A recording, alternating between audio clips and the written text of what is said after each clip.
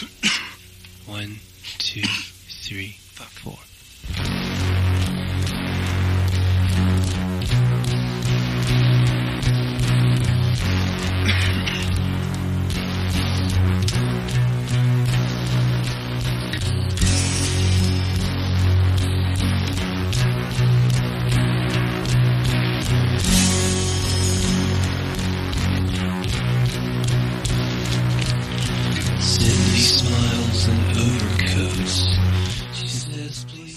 Hello and welcome to episode 105 of the Filmiac Podcast. I'm John. I'm Kevin. And I'm JR. Today we're talking Kevin's pick, which is Snow Falling on Cedars.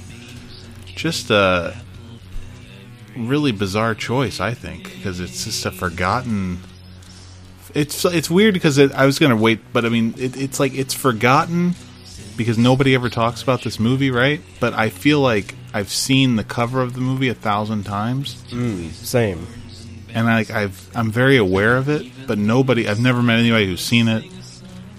I don't know anybody on Letterboxd who'd seen it. I wasn't even aware that what it was about at all. As if you guys were listening last week, I thought it was Cider House Rules when he said "Oh yeah, Snow Falling on Cedars." So, just a really strange film by Scott Hicks, starring Ethan Hawke. We'll get to that, and other stuff we watched will be talked about as well. How are you guys doing today? Cool. Been getting over a cold for the last 2 weeks, so perfect timing. Nice. Perfect timing. You've got a cold. I'm sleepy. This is going to be great. I feel great, so I'll pick up your slack. All right, well, there's nothing to really discuss trailer-wise, I mean, the Eternals trailer dropped. You guys into this? New Chloe Zhao Marvel collaboration? Oh, yeah. Yeah? Yeah, I'm going to see it just like I see all the Marvel things. Okay, so not interested then. I got it. I got you. You are not interested. I see. Okay, I guess we have to talk about Last Night in Soho, though, because this is one that JR seemed very excited about because of the... Why again? Why are you excited about this? This is the new Edgar Wright film, by the way. Because it looked like a fun horror movie, and it has two of my favorite actresses in it. Yeah, I wanted to talk to you about that. Two of your favorite actresses. Who are the actresses again? What? Anya Taylor-Joy? And who's Thomasin McKenzie? Like, who? She was in Leave No Trace. So based on that performance, she's one of your favorite actresses? She was incredible. She's absolutely incredible. She's also in the Nazi comedy I don't love. Jojo Rabbit? Mm-hmm. Yeah. She was fine in that. Yeah. She's also in True History of the Kelly Gang. Yes. Which I've seen. I did like her in that. But I'm with her forever based on Leave No Trace. That's so extreme. With her forever. Oh, she was in The King also. She played Queen Philippa of Denmark in The King.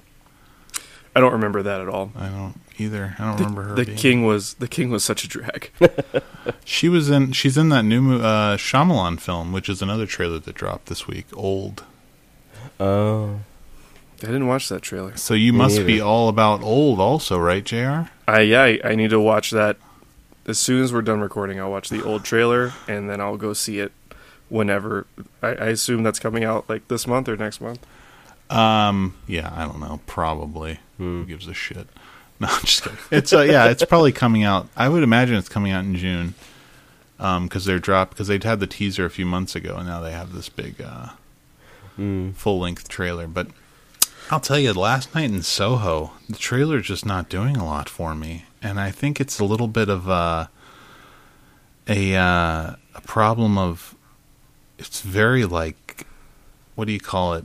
Referential to other cinema, which does not sit well with me because I don't know why. Because I know Edgar Wright's like a movie head. I get it. And he's always like, talking about his favorite films of all time. And I know he loves Polanski and everything. But like, it's a little bit too much. And the whole like female, like the dichotomy or whatever between two female, like the persona thing, I just feel like that's been done to death. I'm not saying that there's not something new going on in this movie. I don't know. I haven't seen the movie, but I'll tell you, the one thing I did like was that shot of the Thunderball poster thing outside of them on the marquee. Mm-hmm. That looked great. That must have cost a fortune. Yeah, I don't often love movies that are just like spot the reference. I did not like Edgar Wright's last movie, Baby Driver. This movie could suck. I'm willing to accept that it could suck, but I really enjoyed this trailer, and I'm excited to see. Like, I think that I enjoy this genre more than like the Baby Driver genre anyway. So maybe I'm just gonna like lap up this psychological thriller shit. But we'll see. Yeah, because like I was definitely getting like I know he talks a lot about the Reg movie Don't Look Back, and like I was definitely getting a lot of that in this trailer. So I mean, if nothing else, it gives me faith that he's made a better movie than Baby Driver, because I remember going into Baby Driver thinking like, okay, it doesn't look like really my cup of tea, but it's Edgar Wright, so I'll give it a shot. And then like being in the theater and being like, this is not good. Yeah, I feel like it's funny you mentioned Don't Look Back, because he did that fake trailer in Death in a Grindhouse for Don't. Yes.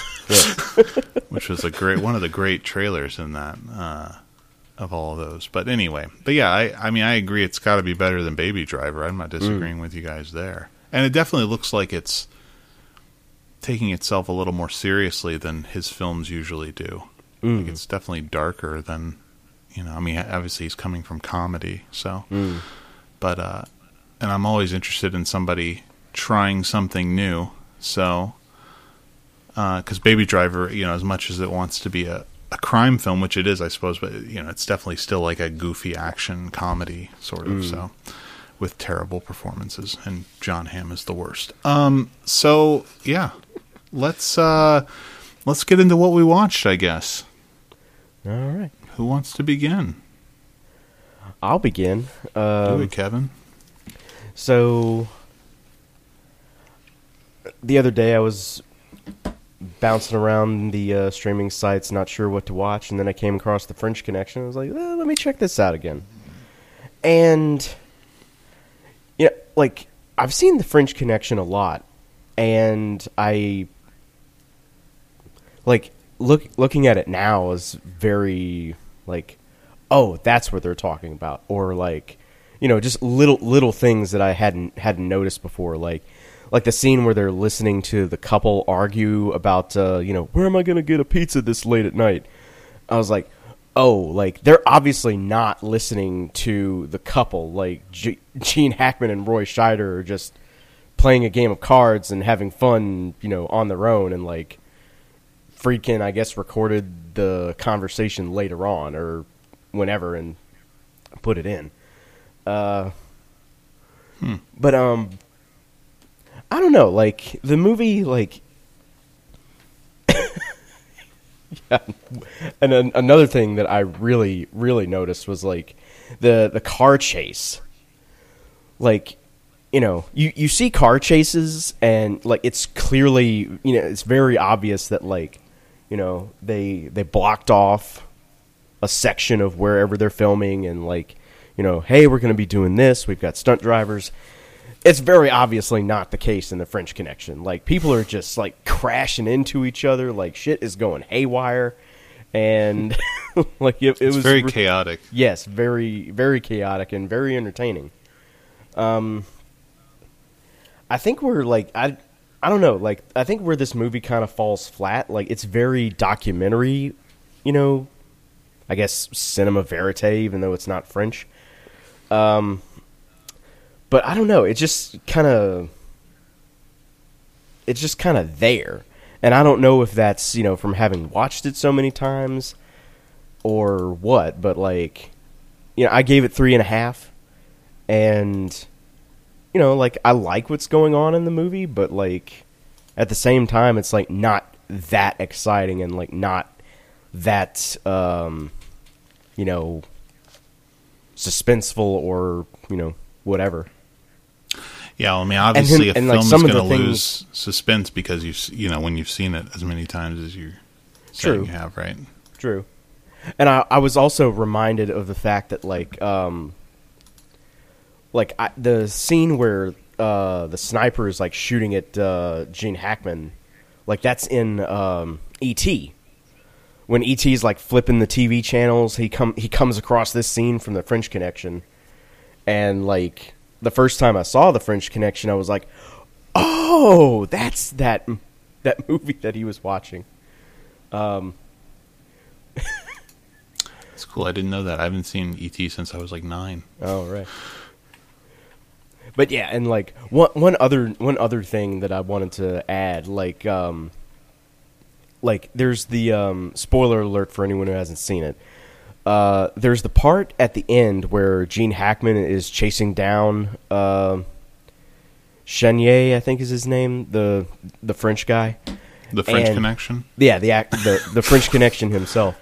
Yeah. And like some dude steps into a doorway and Hackman just unloads his pistol, and then they find out that it's I guess he was like FBI or something, like the dude who's like been giving them grief the entire movie. Like he just gunned this guy down. And like at the end of the movie, it's like, you know, Popeye and Roy Scheider were taken off of narcotics and reassigned. Like he just straight up murdered a dude. I mean, or like at the very least, like manslaughter. Like he murdered another like law officer, and he was just reassigned. Like, hey, you know what? These are cops, you know. Yeah, you're right. You're right. He's a good cop. They can't lose a good man. That's right. Especially not in the 70s. Right. He's or late 60s, whenever this took place. You know. I just remember I've seen the movie twice, and the first time I didn't like it. I don't remember why, but I probably thought it was like an action movie, you know, and it wasn't an action movie, and I was like, well, this movie sucks. But the second time I really enjoyed it. The second time I watched it, I was more of like watching it because of Friedkin, you know, and I enjoyed it a lot more. And but the thing that always like really rubs me the wrong way is at the beginning when Hackman uses the N-word. Oh yeah, brutal. Like I just can't. Like it's just it's out of nowhere. And I get it. Like in the context of like his character, he's a racist. I mean that's who he is, and it's based on his job and who the people that the cops are harassing and stuff. But it's just so egregious and like blatant when it happens when he says it. It's yeah, it really rubs me the wrong way. Yeah, and like. Part of me wants to go back and watch The French Connection 2, because like Frankenheimer did it, but But I do remember one line from French Connection 2 where like this French cop is yelling at Hackman, "What, you think this is Harlem where you can just beat up black guys in the street?" He's like, "Yeah, no problem." Pretty much, yeah. I haven't seen the second one, but I have it downloaded. I downloaded it the last time I watched the first one, but yeah, I haven't seen this. Oh, it's got Fernando Rey in it. I think I remember liking it. He's in the first one. Doesn't he get shot in the first one, Fernando Rey? I'm pretty sure he escapes. Oh, does he? I must be thinking of something else. Anyways, all right, cool. Well, I'll go next. Okay. The last I don't know, week or so of my having to go to school and like be in the classroom, even though I have nothing to do, they still make you come, you know. So I decided to watch the 1981 miniseries Masada, which is a 6-hour JR, which is a 6-hour 6-hour miniseries about the Roman siege of the Jewish fortress Masada. And the reason why, JR, is because I grew up. In fact, I can prove it. Look at this. Let me get this out here. You don't need to prove See anything. This Yes. is the VHS copy of Masada, the theatrical cut. So they took this 6-hour miniseries and they made a film out of it, which is 2 hours and 11 minutes. And this actually, they added nudity to this, I guess to like sensationalize it for Brilliant. theaters or Yeah. whatever. Because Barbara Carrera is in it, so she does a topless scene, which I was always confused about whenever I found out this was a miniseries. Because when I first watched this when I was a kid, I was like, oh, it's just a movie, you know? But then you find out it's a miniseries for network television. You're like, well, how do they get those titties in there? Doesn't really make any sense. But anyway. So I watched the entire miniseries for the first time because I watched this film about 100 times when I was a kid. We grew up in a religious household, and this was one of the things we were allowed to watch. So, Which is fascinating. So religious content or religious history content, but has boobs, so is okay. yeah, I mean, I mean, in retrospect, thinking of it as a person now, like if I was religious, I would have no problem with my kids seeing this movie, boobs and all, because I mean, well, boobs are boobs. I mean, people have boobs. What's the big deal? But you're not religious. I know. And that's not how most religious people think. I know. Well, I'm not sure how closely they were paying attention to this whenever we were watching it. I don't know. But anyways, not the point. The point is that I watched the miniseries, all 4 episodes, 90-minute episodes, and it's just it was just a blast, man. I had so much fun watching this thing again and seeing all this. Like, there's like a lot of B and C and D storylines, you know, that obviously are cut from this film version. And Peter O'Toole plays the Roman general who's laying siege to Masada, and Peter Strauss is like his foil on the other side, the Jewish leader of the Zealots, Eleazar. Just really great acting between the two of them. They have a couple of scenes together where they're, you know, just having like byplay word battles, and it's fantastic. I don't know. I really, really enjoy Masada. I highly recommend watching it. Now, what I would like to recommend, if what I'm holding here only exists in this form, VHS. If this was on DVD or Blu-ray, this would be a pick. This would probably be my pick for the next episode. But it doesn't exist on DVD or Blu-ray. But the miniseries does. The miniseries is on DVD, but not the theatrical cut. Very annoying. Anyway, if you're a fan of Peter O'Toole, you can't go wrong. You cannot go wrong. It makes me want to watch lots more stuff with him. Because I haven't seen, you know, the classics with Peter O'Toole, like Lawrence of Arabia and Lion what's in that Winter. other one? Yeah, Lion in Winter, and what's the one where he's a drunk? Real life. She went to sleep. No, not. Hang on. No, apparently he was a drunk in real life. Oh, I see what you're saying. That's funny.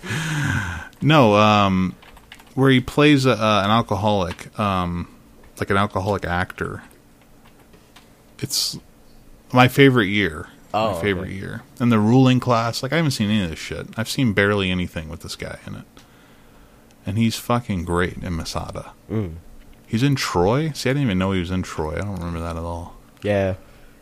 Never seen Troy. Really? Really? I really missed out on like those mid 2000s swords and sandals epics. Did you see 300? Yeah, 300 is different. Like, I don't think of 300 in the same way that I think of like Troy and Kingdom of Heaven. You didn't see Kingdom of Heaven? No. Oh my. Oh. You're missing out, bud. Not really. I mean, those movies are... I feel like the last review of Kingdom of Heaven you gave was not super positive.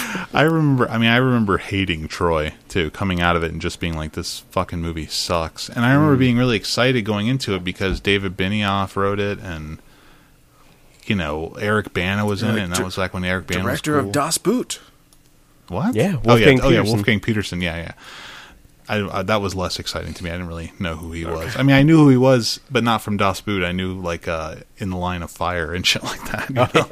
His Hollywood stuff. So, but hey, maybe Troy will make it into the deep dive one day. You never know. I hope not. I remember loving. There's a battle. There's like a duel between Eric Bana and Brad Pitt in the movie. I remember loving that scene. Right. But everything else sucked. Anyway, yeah. So that's Masada. JR. All right. So I guess I'll start with Jackass. Again? Jesus. It's the last one until October, when the fourth one comes out. But yeah, I watched Jackass 3D. In 3D? Well, my brother bought a house in this area, and the previous owners left a bunch of stuff, including a TV and a 3D Blu-ray player. Wow. So I took the 3D Blu-ray player, and I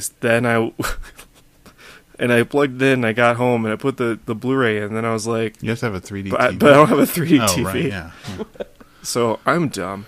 And also the TV that was left at my brother's house with that Blu-ray player, also not a 3D TV. So these people had bought a 3D Blu-ray player, and maybe they took that television or something. But do they even still make those 3D TVs? I don't know. I don't know. I don't see them a lot. No. It's like the curved TVs. They don't make those really that much anymore either, I don't think. Yeah. It's all fads. Well, anyway, so yeah, I put the Jackass 3D Blu-ray into the 3D Blu-ray player, and I watched it in 2D. Jackass 3D is funny. It's not as funny as the first two. There's a bunch of penis and poop stuff. I don't understand. Johnny Knoxville climbs like a 40-foot tree, and they chop the tree down, and so he lands in the snow, and that just really scared the shit out of me. And that's that's it. I'm very happy that I watched the Jackass movies, and this one was weird. Every single movie that I have logged since our last, or almost every single movie that I've logged since our last podcast recording, I've watched in multiple sittings. I think I watched Jackass in like 5 sittings. Wow. I can't sit down and watch a movie right now. Things just keep happening. Mm-hmm. But if you're gonna do a movie in multiple sittings, Jackass is probably a better movie to do that. Just it's 2-minute skits and stunts, and then it's done. You don't it doesn't really take you out of the flow like it does if you're watching something like Snow Falling on Cedars. Yeah. Yeah. Jackass 3D, a much better film to watch in multiple sittings than Snow Falling on Cedars. You heard it here first, guys. Are you going to watch Jackass 2.5 and 3.5? I had those on my Netflix queue. I thought about it, and then I don't know. The DVD extras for 2 and 3 have so many of the outtakes and so many of the deleted skits that did make it in. I was like, is there really an hour more of shit that I didn't see on these DVD extras? And the answer is probably yes. But if I watch those, it's not going to be anytime soon. What about Bad Grandpa? Jackass Presents. Originally, I did want to watch that, but the Bad Grandpa stuff in in 2 and 3 specifically, those were not my favorite things. I honestly, I thought the Spike Jonze old Bad Grandma stuff, or just old person stuff, was funnier than the Johnny Knoxville thing. So I don't know. He's in it too. Oh, he is? Okay. Yeah, briefly. So again, maybe one day, not right now. Nice. I got to get to Action Point though. That's yeah, Action Point. What about Viva La Bam? Will you be rewatching seasons of Viva La Bam in preparation for Jackass 4? And I never... Bam Margera's not in Jackass 4. I know. I believe. I'm kidding. But Yeah, there was a whole controversy about that. is there a controversy? Why was he just something like they? I don't feel like doing this. No, apparently No. they like he was gonna be in it, but then they like fired him on set or something. I don't know. Yeah, he is.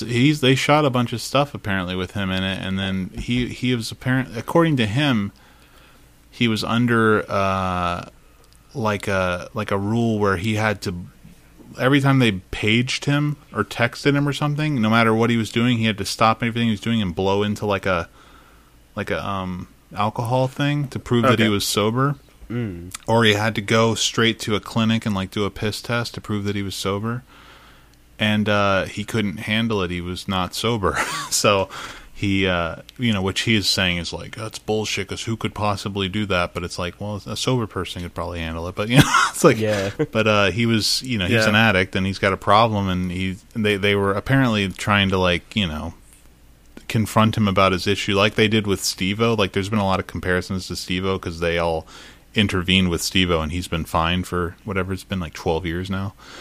And but it hasn't worked with Bam, and they've had to fire him. And now Jeff Tremaine, the director, got a restraining order against him because he threatened his kids or something. Jeez, That sucks. Yeah. And yet the like, I obviously haven't done a lot of reading of this. The real life stuff with these guys' personal lives isn't awesome across the board, which is unfortunate. And obviously, like Ryan Dunn's appearance in Jackass 3D was probably like one of the last things he did before he passed away, and that's and that 3D might have been his best movie. But that's that's a bummer. It's a bummer that that Bam Margera was not able to, I don't know, pull it together. I agree. I guess. I think he'll be missed when you watch the film. It's going to be weird that he's not there. But no, I won't watch Viva La Bam. I don't remember ever watching Viva La Oh Bam. man, I used to live on Viva La Bam when I was a teenager. Wait, so Viva La Bam, what's Wild Boys? Wild Boys is Chris Pontius and Steve-O, and they like go on nature stuff, nature dives, and it's like Crocodile like Hunter meets Jackass. right, yeah. I feel like I saw some of that at some point. I just remember Viva La Bam just like basically being a reality show with like him at his house with his parents, and it is. It was really staged. I got really bored at that. Yeah, it was super stagey. Like they obviously wrote everything, and it was like I rewatched a part of an episode recently on YouTube, and it was like really bad. I don't know how I got through it, but when you're a teenager, you just want to see crazy shit going down. Right. So when I was around the time of Jackass, we got like the CKY videos with Bam, and there was a lot more skateboarding in that, which I loved at the time. So maybe I'll rewatch those. Nice.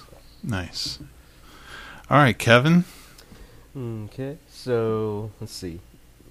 I've been continuing on my Wong Kar-wai kick with As Tears Go By, Days of Being Wild, My Blueberry Nights, The Grandmaster, and Ashes of Time.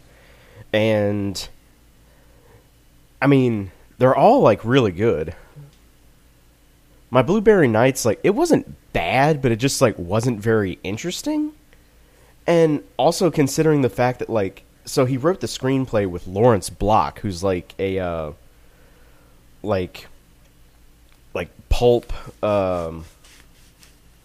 like crime novelist, and they write this romance, and like there's some like there's a little bit of violence in the movie, but I don't know, like, yeah, it wasn't horrible, but it wasn't, like, it definitely sticks out as like him like sort of trying to bring his stuff to Hollywood and it not really working that well. But like As Tears Go By and Days of Being Wild, like his first couple of movies, like right out of the gate, are really good.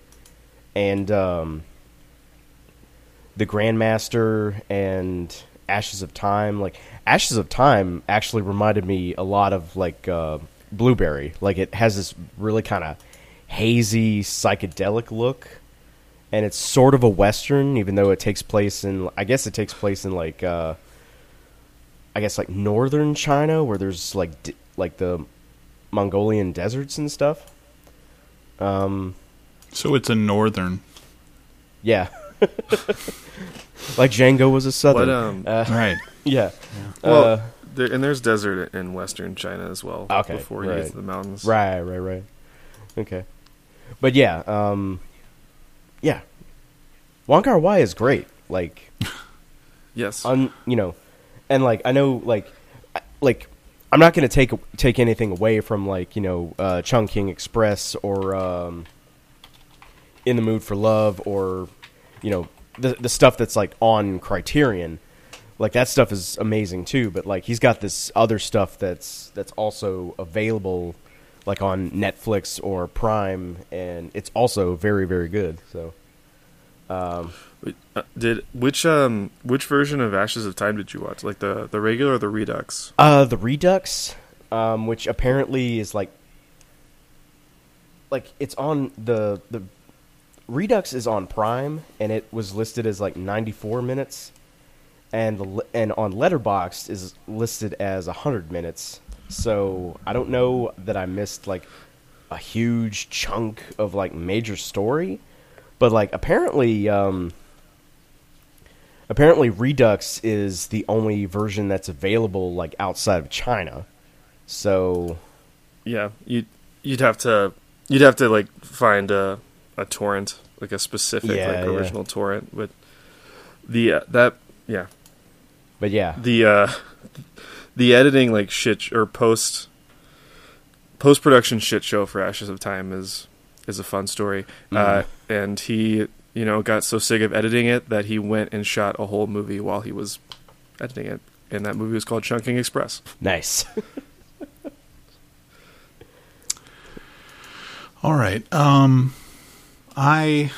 Let's see. What did I watch? I watched 30 Days of Night. I went to the. I don't know who you are or what you're doing. I went to the Best Buy and was buying 4K Blu-rays. Bought Possessor, uncut on 4K. Had to be done. And picked up a couple of other ones and saw 30 Days of Night for $4.99 on Blu-ray. So I was like, you know what? Never seen it. Always mildly interested. Love the concept. Awesome concept of like vampires in a city where it's always night. So, and it's got Ben Foster in it, you never know. So I picked it up and I watched it immediately. It's directed by David Slade, who would go on to direct the vampire classic Twilight Eclipse. He also directed Hard Candy, which I was not a fan of. No. And did some Black Mirror episodes also, which are apparently good, but I have not seen any Black Mirror and don't know if I want to go down that rabbit hole. 30 Days of Night stars Josh Hartnett and Melissa George. I don't know who Melissa George is. This is the only thing I've seen with her, I think. But it also has Danny Houston in it, who is quite effective as the vampire leader, and whose name is Marlowe. And the vampires in this are really interesting because they speak a vampiric language, which I don't think I've ever seen before. And it doesn't make any sense if you scrutinize it at all. Because obviously, like, if you turn a vampire, like, they suddenly know the language. Like, they have to learn the language. Right? I don't know. None of it makes any sense. But it is a cool idea that they speak this language that nobody can understand. And that the way they move and feed on people is really cool. And they don't really have fangs. They have, like, all their teeth are, like, sharpened. Like, they have, like shark teeth almost. And it's pretty violent. Like, horrendously so. And there's a child vampire who gets killed at one point in a pretty gratuitous way, which is, kind of fun because you don't see that a lot in movies. And and Ben Foster's in it for a second. He's really bad in it. He's doing like this goofy southern, like, hey, I'm being Foster, and the vampires are coming. He's got like a foghorn leghorn thing going, and it's not good. Why? Aren't they in Alaska? Yeah. Why? Yeah, it makes no sense. But, you know, he's not in it very much. And honestly, standout performance, got to be Hartnett. He's really giving this thing his all. God bless him. I mean, it's not an amazing performance, but you could tell he's fully committed. He's got scenes where he's on the verge of tears and he's screaming and all kinds of shit. He's not bad in it.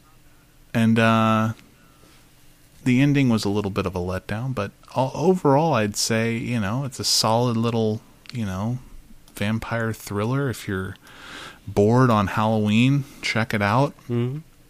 You know, other than that, I mean, I would say it has not that much rewatch value. Like, I'm not looking forward to watching it again. I did, for some reason, watch a lot of special features on the Blu-ray about how it was made, because there's a lot of, like, behind the scenes, like, interviews, and not even interviews, just, like, showing David Slade talking to the writers and, like, getting the sets built and stuff like that. I find all that stuff kind of interesting. They apparently, I mean, they built the town, like, it looks really good. Like, it looks like it's shot in Alaska, but it's apparently not. It was shot in New Zealand, and they just, like, trucked in snow and manufactured snow on this town. And I honestly thought it would have been like a town built in front of a blue screen, like in a big studio. Right. no, I mean, it was it had a pretty small budget, but it was like, I mean, well, medium budget probably. And it was but yeah, they built the town from scratch, and they just covered it with fake snow made out of, like, foam and stuff, and then they used real snow for some scenes, I think. But anyways, 30 Days of Night. I will not be watching any of the direct-to-video sequels, so they don't have Josh Hartnett in them. So Do they have David Slade? no, David Slade is too big for 30 Days of Night now. He did Twilight Eclipse. And what has he done since the Twilight Eclipse? Well, that was in 2010. And then he did multiple he directed Bandersnatch, the Black Mirror movie. And he did in 2018, and before that he did an episode called Metalhead. Okay. Tales of the Black Mirror. And he did a segment from Nightmare Cinema, which I think is an omnibus film. Yeah, it's got Joe Dante and some other people. And this is his life now. This is what he does. He's got a movie coming out next year called Dark Harvest, which is based on some horror novel by Norman Partridge. Never heard of it. Won the Bram Stoker Award. That's fun. Who could care? Good for him. Yeah.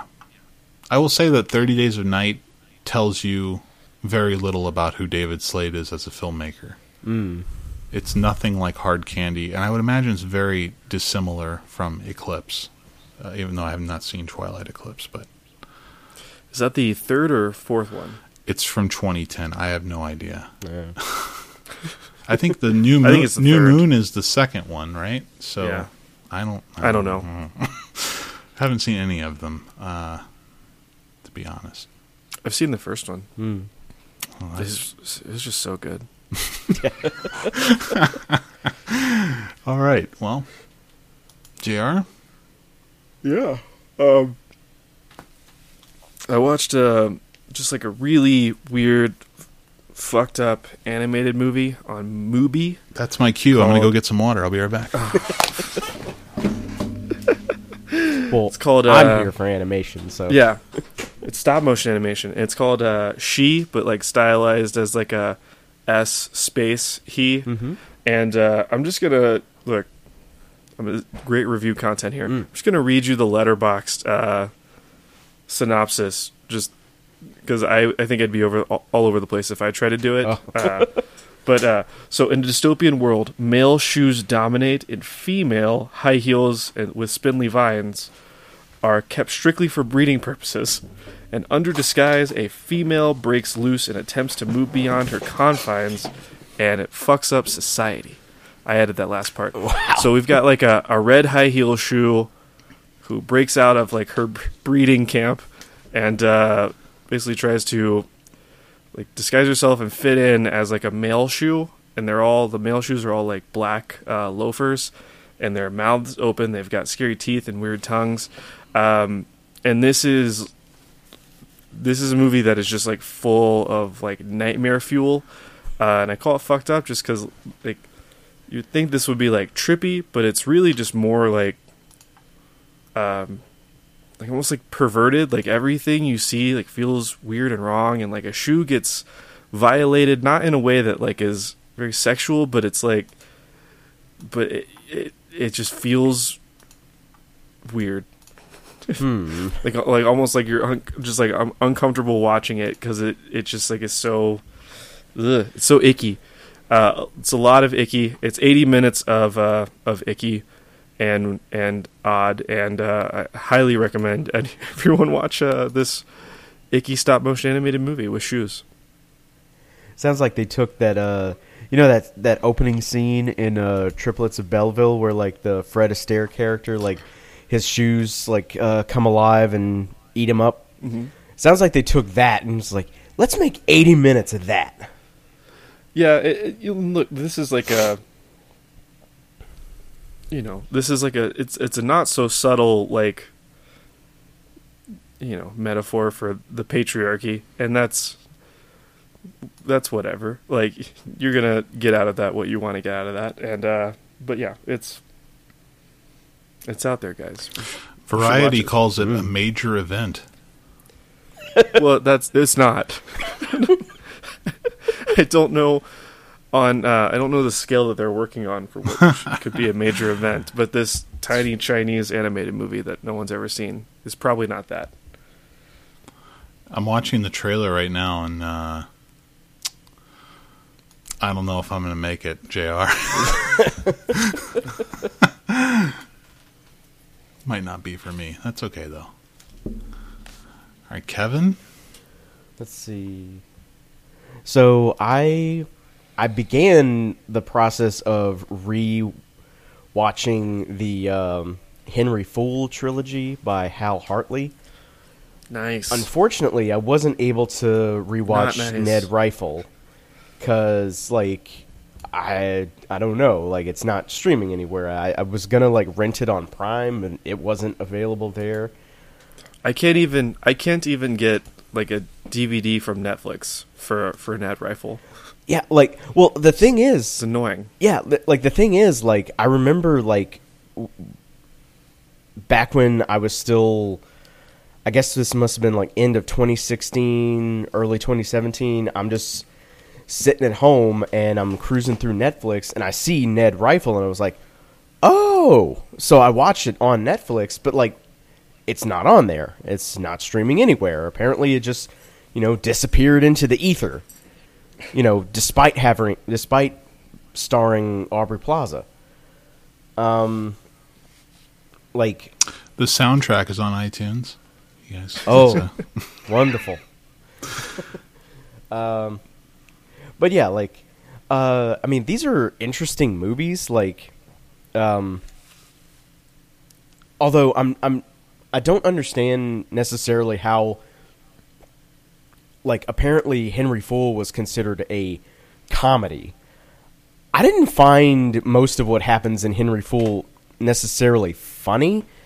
I mean, I understand if you want to go for, like, the dark comedy route, but I don't know. Like, it's I don't know. It's not... I didn't find it funny. You didn't find it funny, or was it not? Was it trying to be funny?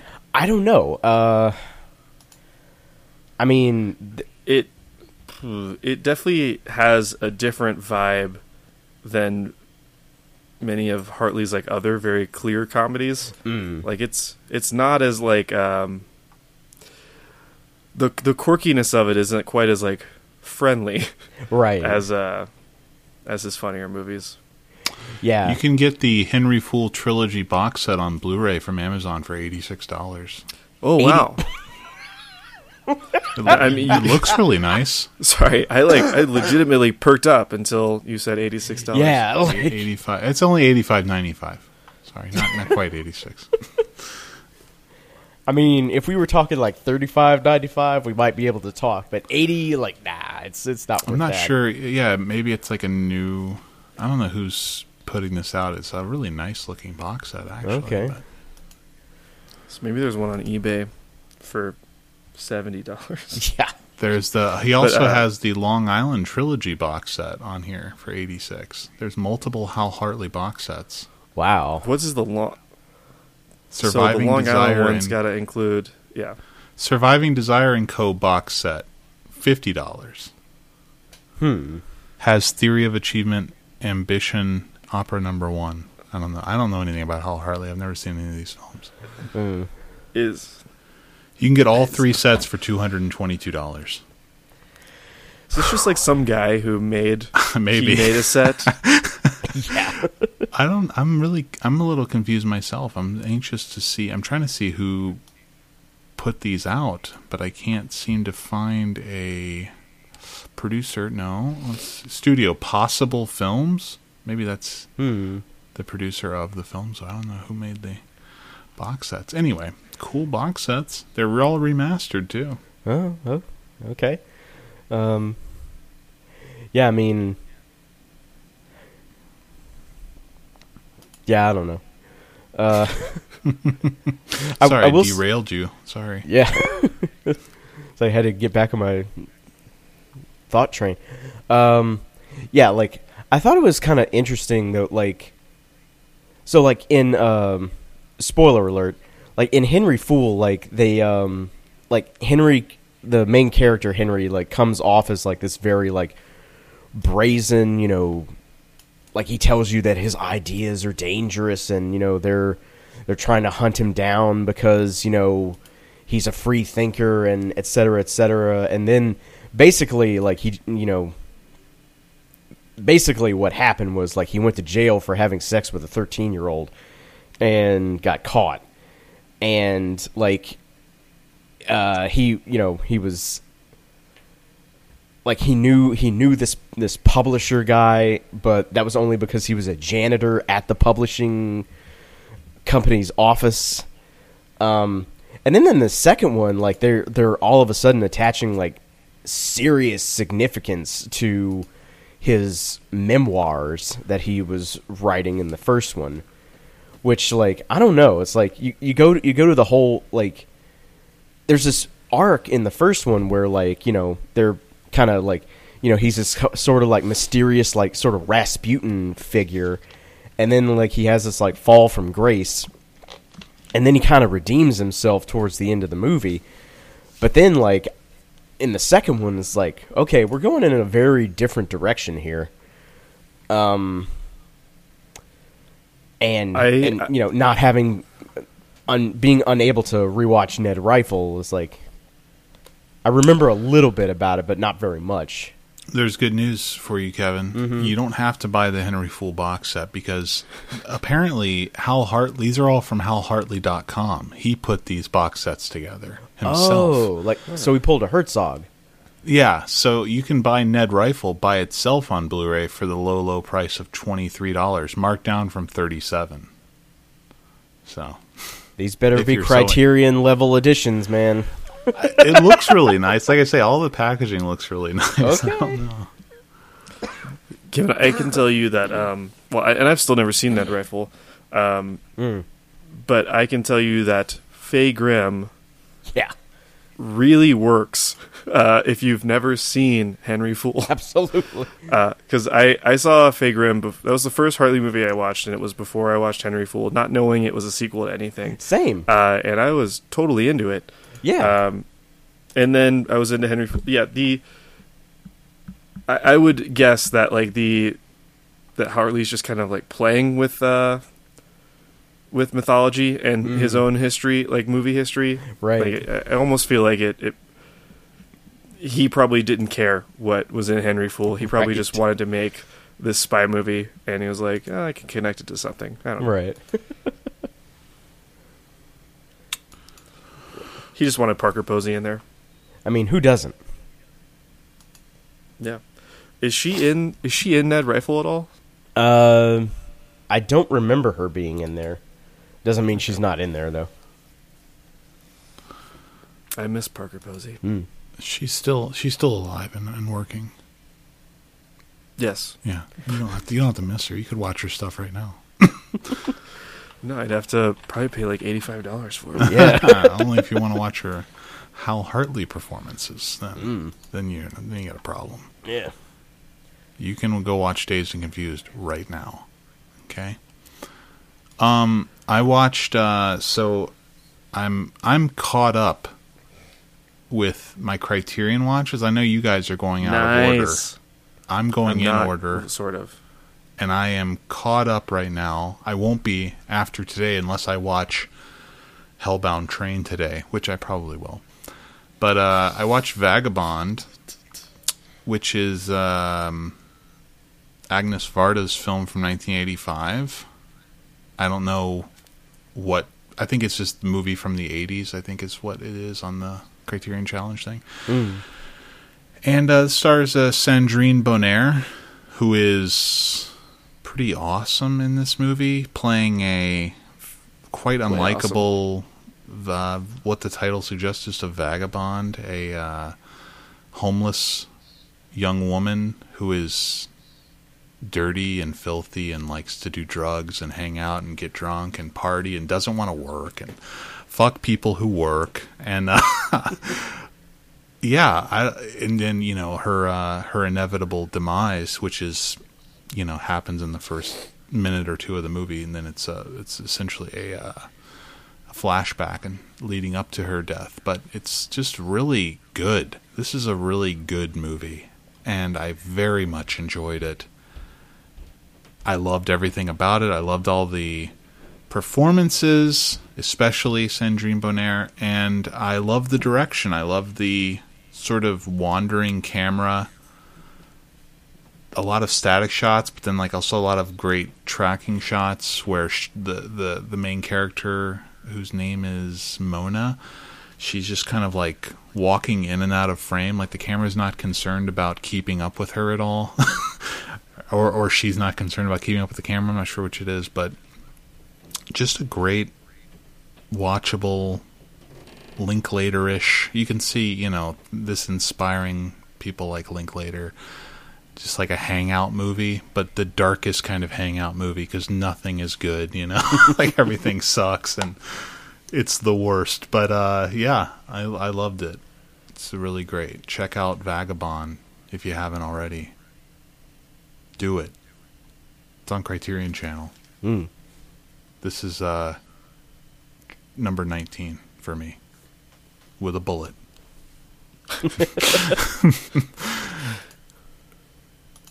Just kidding. Okay. I'm not caught up on my Criterion Challenge, and you guys, unbelievable. I was trying to go in order, but it's so easy. Just go in order. It is. It's yeah. It should be easy.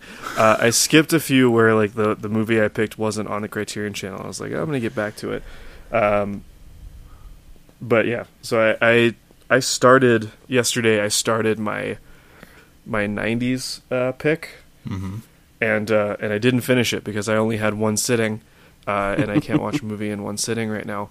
But I would say that I loved the first 44 minutes of Cold Water. Olivier Assayas's. It's not his first movie. It's one of his earlier movies. About these 16-year-olds who get into some trouble, and yeah, it's great so far. I can't wait to. I'm actually mad. I can't wait. I can't watch it until tonight. I got this fucking crawfish boil I have to go to. Ugh. Bummer, man. Yeah, I made. I made some food there? for it. No, we have to. You have to get it shipped. It's not cheap. Wow. I'm sure. Yeah, it's like an overnight plane thing. They cut $1 off of the price per pound if you go pick it up from the airport instead of having it delivered from the airport. So I imagine my brother's at the airport right now getting the crawfish. Anyway, I'm going to finish Cold Water tonight, and you know what? next time we record, I'm going to have some Criterion movies to talk about. Nice. Same. Real quick, He said again. speaking of the Criterion Channel, I was wrong. It's actually number 20, Vagabond, and it was directed by a woman. That's the Okay. Nice. the caveat. So anyway, What was your 80s one? my 80s one was number 16, Ballad of Gregorio Cortez, Oh. 82. Which I was going to say, JR, if you come across something that's not on the Criterion Channel, do what I do. Just blind buy it on Amazon, on Blu-ray. Yeah. Commit, you know? Well, and so one of my 50s movie is not on Criterion Channel, but I do have like the Blu-ray copy of it. I just Nice. was too lazy to get up and put that in. That at some happened point. with me with a Master Builder. I have the box set, the Wallace Shawn Andre Gregory box set, and that's the only one I hadn't watched yet, which is why it's on my list. And I watched it, and I was pretty disappointed in it. So it's a bummer. Yeah, I did not love that movie. Yeah. Anyway, Shame. JR, I believe we're on to you. No, I just talked about Cold Water. That's all I have that's your left. talking. I Okay. don't. Got I it. didn't watch movies. Got I it, didn't watch got any it. movies. No problem. I can tell you more about crawfish boils. I can tell you more about Mayor of Easttown. Oh, did you watch the That's- entire thing? Yeah, Is it good as people are saying it is? I don't know. I don't watch TV, so like what I was seeing, I was like, oh, this feels fresh. I like this.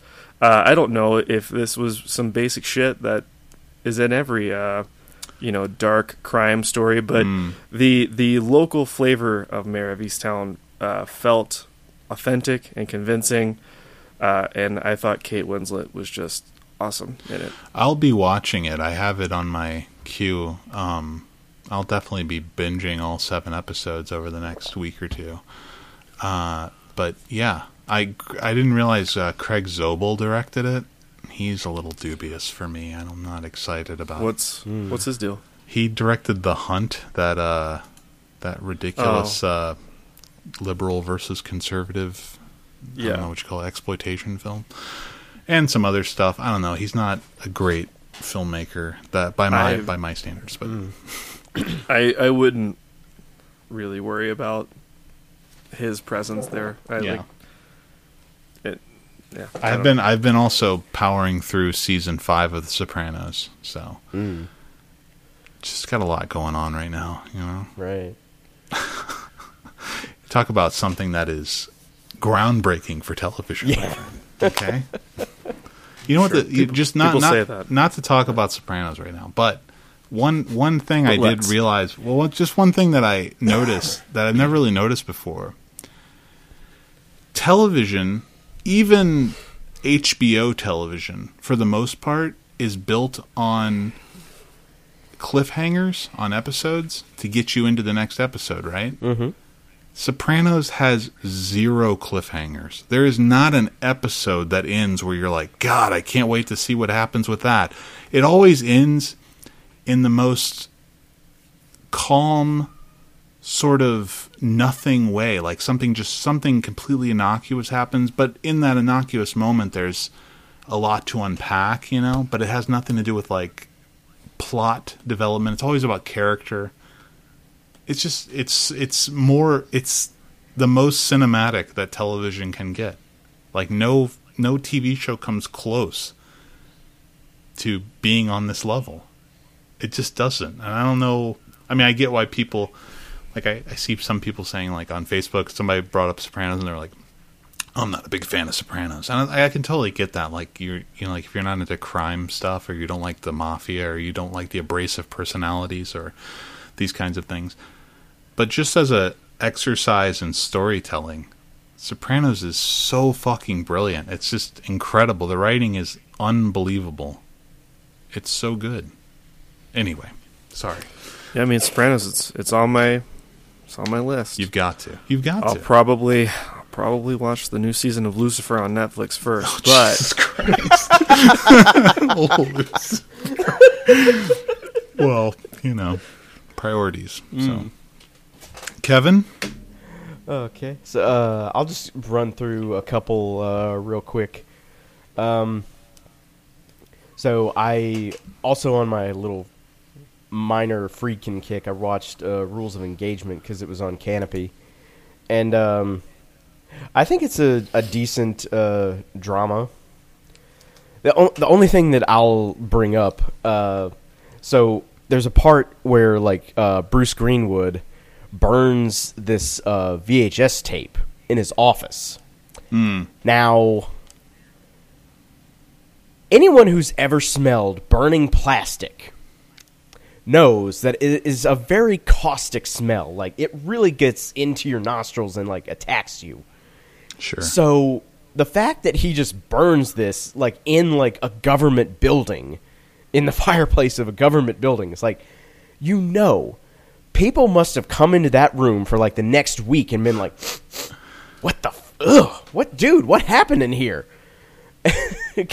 So like, he just dropped something in the fire accidentally. That was classy. Apparently. You can make up anything. Yeah. That's obviously done for dramatic effect. Yeah, I mean, I know, but it just, you know.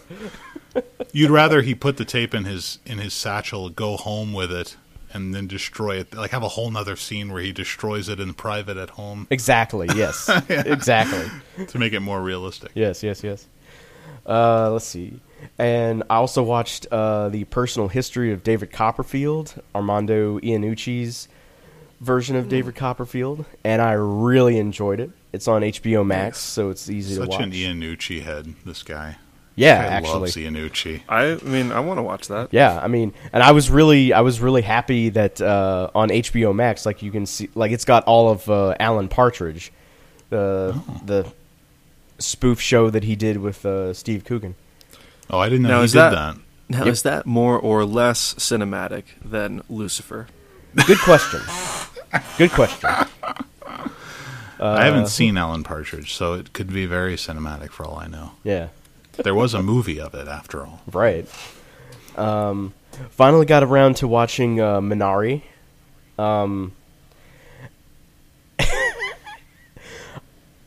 So the entire time I'm watching Minari, I'm like, this is like Totoro, but like there's no magic and it's really depressing.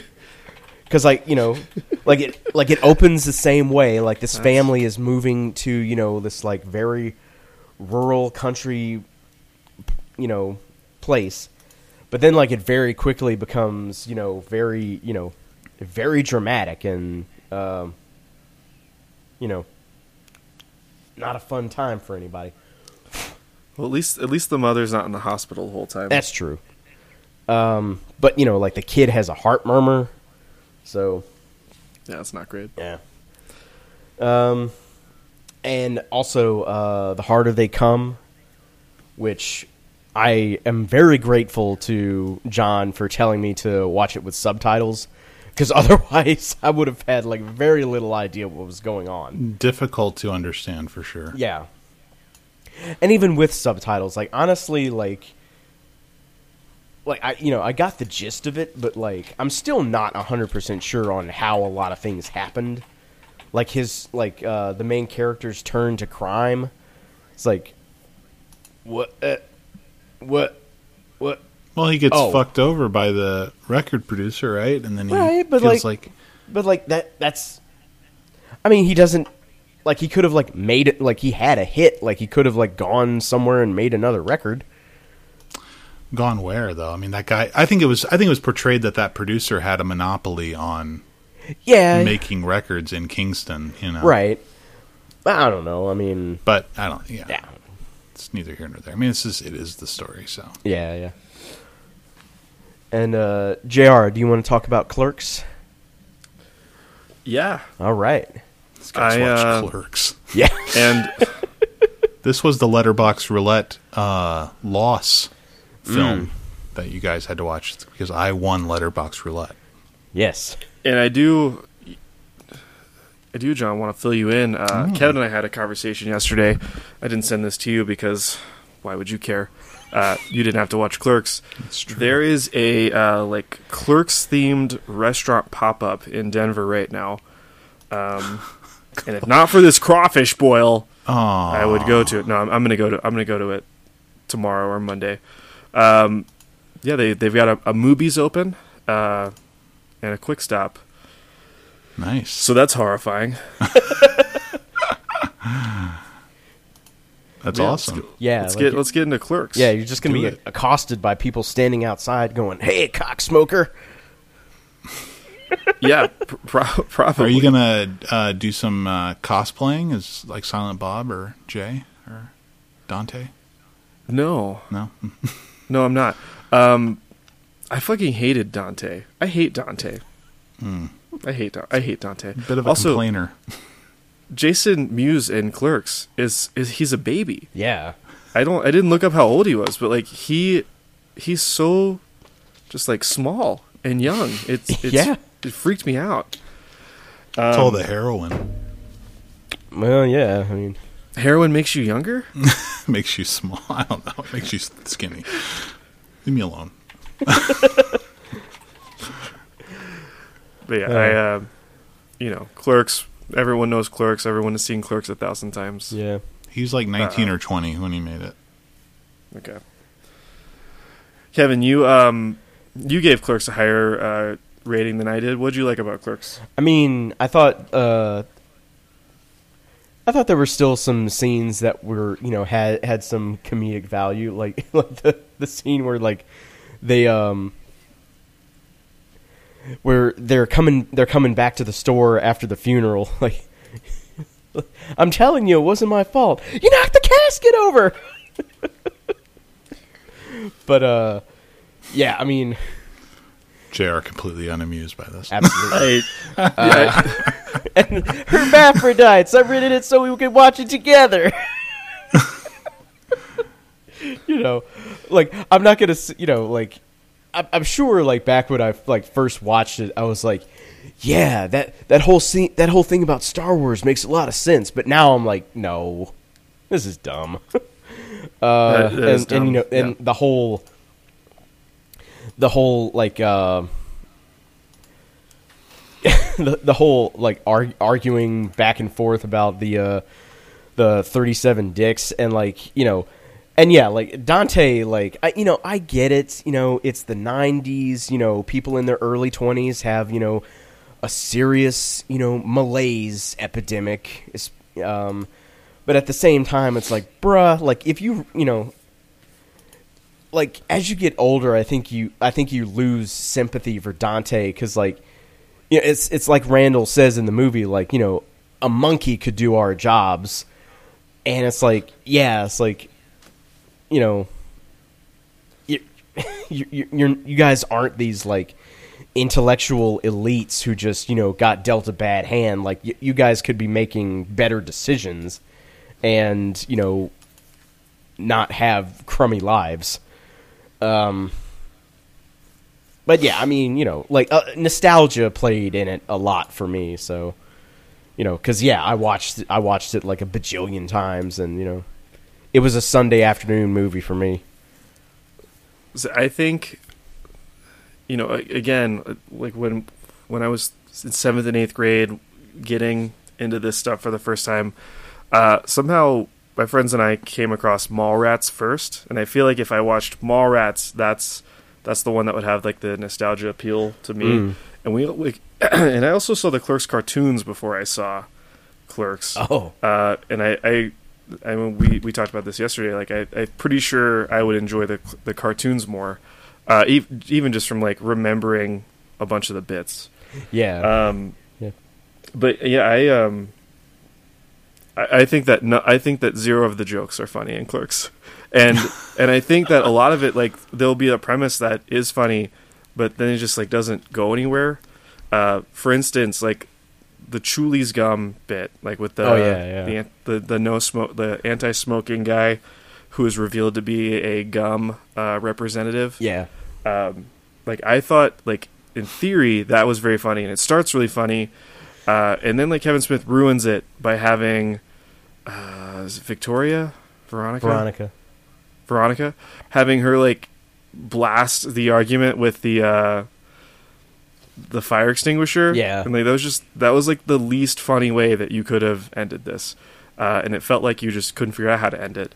And then there's like the there's like the guidance counselor with the eggs, and like that's the same exact joke as the milkmaids with the milk. Like Yeah. it's that, and neither like they're meant to be like these like observations of humanity, and they're just like you're not saying anything with the joke.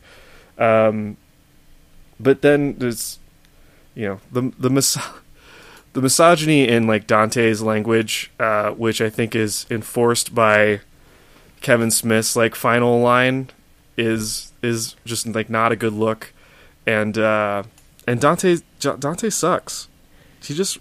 He's such a fucking mood killer, and He wasn't Randall supposed to be there today, man. Just leave him alone. I don't know why anyone thought that joke repeated 6 times. And I feel like the whole point is that like Randall calls him out for that kind of bitchy shit at the end. Yeah. But it's still just like, ugh. And Randall was much funnier when he was played by Jason Lee in the next movie. Yeah. Because, yeah, I mean, like Jason Lee's character in Mallrats is just Randall. And Played by Jason an actor. Lee's funnier. Yeah. Right. Yeah. Jason Lee can actually act. That's the only thing I really remember about Clerks. I've only seen it twice, but I just remember like Randall in particular. Both he and Dante, though, both of their performances are just like those guys cannot act. Like they don't know how to act at all. They're just spewing, and they got so much to do because Kevin Smith's dialogue is so verbose, and they have to say a ton of shit, and they obviously have no idea how to say it because they're not trained actors, and it's just kind of like comes off as amateurish. And I'm not going to do like a Kevin Smith deep dive or anything, but it feels like he's going for this like mix of like clever observations with like nerdy shit mixed with like in the scenarios like this. He's also going for like absurd and like R-rated gross out at points, but like not actually showing the gross out. Like I don't know, like the big comedy moments, like the Caitlin having sex with the dead guy, like the coffin pushover, these things that we don't see, but are outrageous, and like the main characters react to. I don't like. He doesn't have. I understand why people thought this was like an important voice in like 90s cinema at the time, but I don't feel like there's much of a voice there yet. I wonder if that gets better, or if I just don't like Kevin Smith. I don't know. I mean, it's entirely possible because, like, I think I at some point will go down the Kevin Smith rabbit hole again because like, I mean, really, like him, Oliver Stone, and Tarantino were basically the 3 directors who like really got me into movies. But yeah, like I do definitely have the feeling that some of the stuff will probably not hold up as well, if at all, because I know for sure, like, I guess around the time like Jersey Girl and like some of his later stuff was starting to come out, like I was watching like the like 4-hour DVDs of the Q&As that he would do, and like those were like infinitely more entertaining than his films. So I never saw any of that stuff. Yeah, I believe it though. Yeah. So I don't know. It's hard to say, but we'll see. And I will real quick. I do need to be clear. Like Clerks was not important to me as a young movie watcher. However, Mallrats, Dogma, and Chasing Amy absolutely were like huge things for me. And though none of my friends and I really like loved Jay and Silent Bob Strike Back, that is one of my most watched movies, just as like that we would just throw that on as we were like falling asleep, and got a bunch of laughs out of that. And that movie is probably awful too, but You gave it a 2.5. Jay and Silent Bob Strike Back. Sure, It's honestly one of the few films of his that you've rated. You haven't rated many. I probably scrubbed the ratings of most. Because I'd be interested to see like what you thought It's- of Chasing Amy and Dogma and Mallrats at this point. Because I rewatched Mallrats. I mean, not a long time ago. I mean, the last 5 years or so, and I gave it a 4. I mean, it's a very funny That's cool. movie. It's obviously like not well made or anything, but it's Jason Lee does so much to elevate what is otherwise kind of juvenile, ridiculous comedy. He's very, very funny, especially in this and Chasing Amy. I believe it. And I don't, again, I love Chasing Amy so much that, like I've got the old Criterion DVD. Oh, really? But that Chasing Amy, like just walking through the plot in my head feels like it feels like the kind of movie where I'd have a huge issue with how it kind of like treats women. Just not remembering it clearly, but remembering enough. I'm like, this is probably not a good look. Yeah, I've read articles where people are like re-examining it and saying it's problematic because of the whole turning a lesbian fantasy kind of thing. Yeah. Have you ever noticed that on the Criterion cover, which uses I believe it's the original poster, but it can't be the original poster. I don't get it. On the cover, it's got a Photoshop Ben Affleck with no beard. It's him from Gigli. It's a picture of him from the movie Gigli. Oh God. Look at the didn't cover. Gigli come out years after? Yes. Look at the cover right now. I'm telling you, he's greased back hair, leather jacket, no beard. He's got a goatee the entire movie of Chasing Amy. Everybody else on the cover looks like themselves, except for what's her face, because she looks like a model. Joey Lauren Adams. Yeah, I mean she looks good. Don't get me wrong, but like in this picture, she looks ridiculous. Like she looks like the original poster is just her. Oh, okay. So yeah, if you look at the poster with all four of the main, like the male people who are in it, it's him from Gigli. I guarantee it. He's got like a cleft chin. It doesn't look anything. I love that Jay and Silent Bob are on this. Like, right? They're in one scene. One scene. Yeah. They're just like, it's to sell it, man. You got to sell it. yeah. Anyway. Yeah, that's a rough look. It's not one of Criterion's better covers. No. They've gotten better since then. I actually sold the Criterion DVD and bought the Blu-ray, just a regular Blu-ray of it, just because it was on blue. Yeah, and I know like Arrow has a special edition, like 25th anniversary of Mallrats out now. Oh, I might have to. I'll never sell any of my Criterions. No. Or I like even the ones that I've upgraded to Blu-ray. Like I've got a Blu-ray copy and a DVD copy of In the Mood for Love. I'm not getting rid of one of those. Really? What's your favorite movie of all time? And I'm gonna buy the Wong Kar-wai box set that includes that movie, and I'm not gonna. I'm gonna have 3 versions. That's of that a little movie. different. I mean, if I bought a box, well, I don't know. I probably would get rid of them. I mean, I got rid of. I bought the Louis Buñuel box set that they released, and I got rid of 2 of the films from that I already had, like Phantom of Liberty and Discreet Charm of the Bourgeoisie. I got rid of both of them. Well, I haven't got rid of them, but I put them on a stack to get rid of because they're on DVD. Gross. I have Blu-rays now. Like, why? Yeah, but like, what am I going to do with those DVDs? Just look at them, stare at them. Like, I've got the DVD set of the 6 Moral Tales that includes My Night at Maud's, and like, I feel like if I got Blu-ray copies of some of those movies, or if I got I don't know. I feel like I'd only get rid of that if I got the Blu-ray copy of the entire set, and I don't know if they did that. I've done that in Blu-ray. I believe they have. I would. Yeah, I mean, I wouldn't upgrade one movie at a time like that. I would definitely get the whole set too. And with the Wong Kar-wai thing, I mean, agreed. Like Kevin said, it's your favorite film, In the Mood for Love. I have 3 different Blu-ray copies of Apocalypse Now, and I've only recently taken 2 of them and put them into to-go stack. I don't need these anymore. But it was hard letting go because one of them's a steelbook, and I was like, I really want this steelbook, but I have the 4K now, and it makes no sense to own this. And you worship at the Church of Film Junk where they make fun of steelbooks. So No, you gotta get rid of that. Fuck that.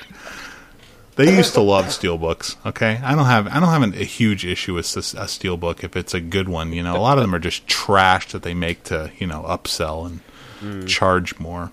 I guess I'll just real quick before we move on to our main review, I'm going to mention that I watched Bo Burnham's Inside, the new Bo Burnham special on Netflix, which everybody is raving about, and it's blowing up TikTok. I'll tell you that much. If you go on TikTok, it's nonstop videos about Bo Burnham and how great these songs are and how great the camera work is. And anyways, the conceit of this is that he filmed it and did everything himself in a room over the course of the last year, the pandemic year, presumably because he was, I don't know, quarantined. I don't know what he's doing, but he talks in the special about how he had panic attacks when he was performing live, and so he didn't want to perform live anymore anyway. And this is like a real, it's you know, it's a comedy special, but I would say it's, I guess I look at it as like, you know, even if you're doing something pretentious, right? Mm-hmm. And then you call it out and say, I'm going to be pretentious now, and I understand that this is pretentious, but I'm going to do it anyway. Or I understand how this could be viewed as pretentious, but I'm going to do it anyways. It's still pretentious, right? Yeah. You know what I mean? Like, he's, and not saying that, like, he definitely takes the piss out of himself a lot in this. Like, he makes fun of himself. It's very deprecating, and like, he sort of like he'll say something really grandiose about like life, or the way like he has a whole song called "This Is the Way the World Works," which is all about how like the history that we're taught in schools is wrong, and that, you know, the world is built on slavery and genocide and things like that, which is and it's sung by a sock puppet, which is supposed to be amusing. And it's an interesting song, and it's like, it's very well written, obviously, and well performed and everything, and but it's like, that's a very like big thing to be saying, you know, as like like you're a comedian, you know what I mean? It's just, I guess I get a little sick of the whole like cult of comedy around stand-ups, like you know, like these guys who take themselves really seriously, or seem to take them, like people like what's that guy with the podcast? Rogan? The guy with the no. Rogan's. I mean, they all have podcasts. So. Rogan's a little different. Yeah, I mean, because I don't think of him as a comedian, even though he is. Yeah, but, no, the guy with the beard. Segura? No. Yeah, I know they all have podcasts now. This is the problem. No, Mark Maron. Mark Maron is one of these guys who, like, he's not, like, if you ever watch a Mark Maron stand-up routine, like, it's not that funny. Like, the guy's just not that funny. Like, this is dumb. Sorry, JR. You love Mark Maron? Earl's Rooter is just one of the funniest bits. What? What? What are you talking about? Is that one of his bits? The Mark Maron bit with like he's got the clogged toilet and he's got to call the like the Rooter service. Yeah. With the shit dick, it's just a very good. Look, I'm not I haven't impugning seen all of Mark Maron's material. I'm sure he has some funny jokes here and there, and I have enjoyed his podcast on occasion. My point is that I was just talking about how the sort of cult of personality around comedians, like how stand-ups have it really hard, and all comedy comes from pain and this kind of bullshit. And like, Mark Maron, I used to be an addict, and this is where my comedy comes from. And I'm kind of sick of it, and it's just it's just so fucking stupid. I just want them to be like, just like, I'm just tired of analyzing comedy. Just be funny. Just go up and do something funny on the stage. Say a funny joke. And be funny, because that's the ultimate goal of comedy. Yes, is to make you laugh. Like, the ultimate goal isn't to make you think. That's like a byproduct of good comedy, right? Like, it makes you think about something. Like what Bo Burnham is doing in this special when he talks about the way the world works with a sock puppet and talks about genocide and slavery and exploitation. That's like a byproduct of the satire that he's doing, right? I mean, it's the main goal should be to be funny. No. Yeah, I mean, well, I think it speaks to what you were talking about before, like the pretentiousness, because, like, there's so much of this, like, I don't know, maybe it was Shakespeare who, like, first said it, but, like, the fool is the only one who can speak the truth to power, and, like, comedians, like, really, like, take that notion and just run with it. Like, they run marathons with that concept, and it's like, okay, but, like, I mean, like, everyone, like, wants to be, like, Lenny Bruce or, like, Bill Hicks, where, like so much of like Bill Hicks's stuff is, like, not him just being funny. It's him like talking about like his acid trips 'Cause- and like, you know, learning about himself and how, you know, like the But because government's he's out not to funny. get us. JR over here. Bill Hicks is not funny. Honestly, I would agree. Like, I've seen a couple of Bill Hicks's things, and like, you know, they're only like moderately humorous in my opinion. I would say that he's one of those like he's like a bummer of influential comedian because I feel like he has influenced people to Absolutely. to not be funny and just kind of shout things.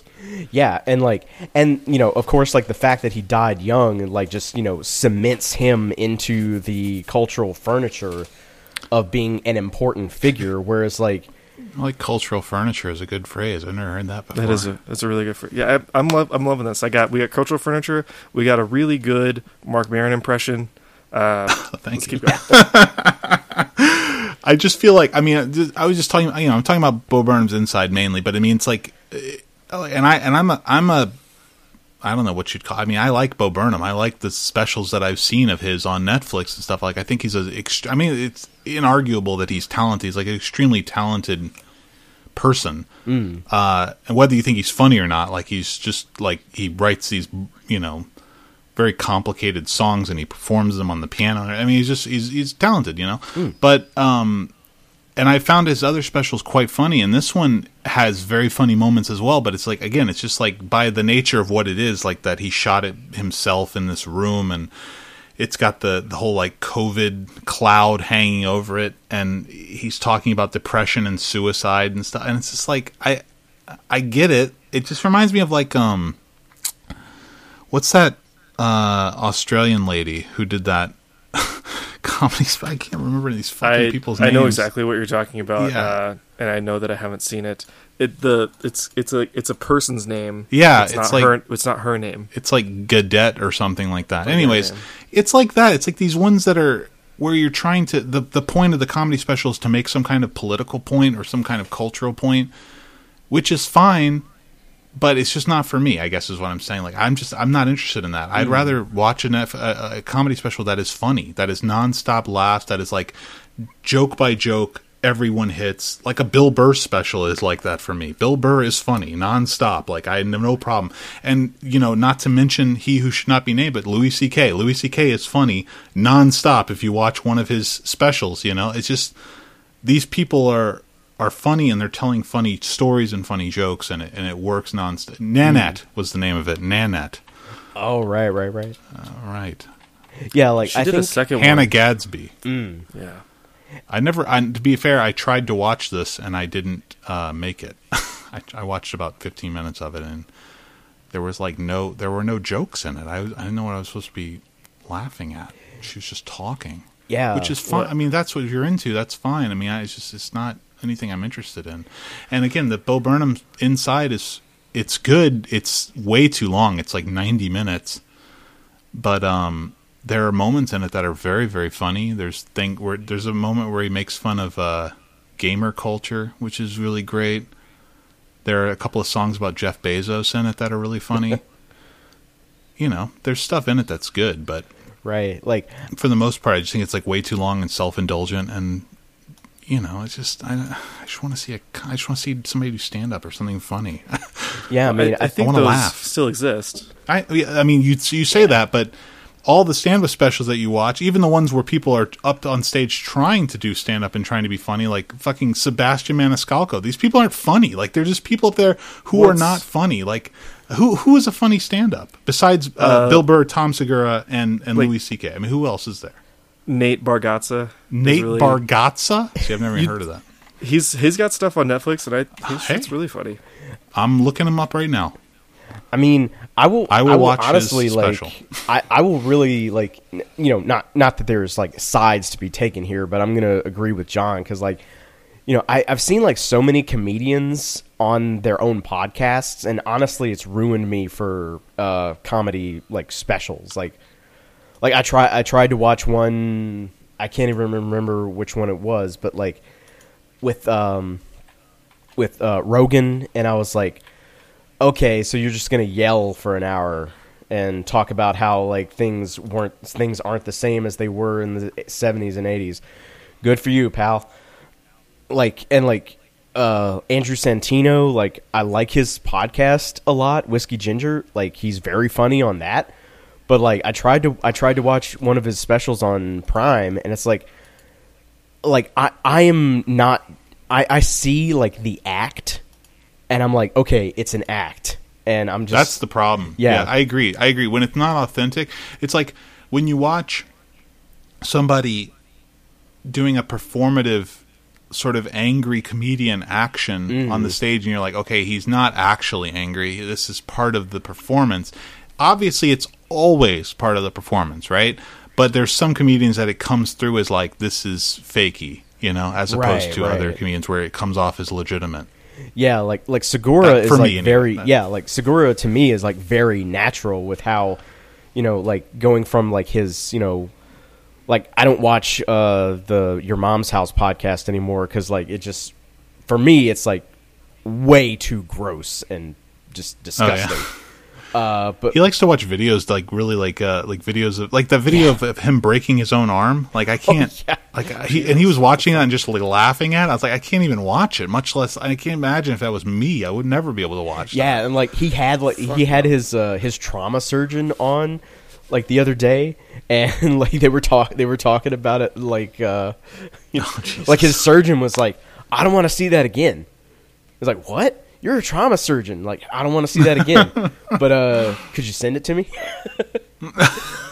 And like he was talking about like he like at one point like he was doing rehab and he was like bench pressing and he was it's like his doctor was like, so how are things going? Oh, it kind of hurt when I was bench pressing. Like, what? You were doing what? Bench pressing. Like, I know what bench pressing is. Why were you doing it?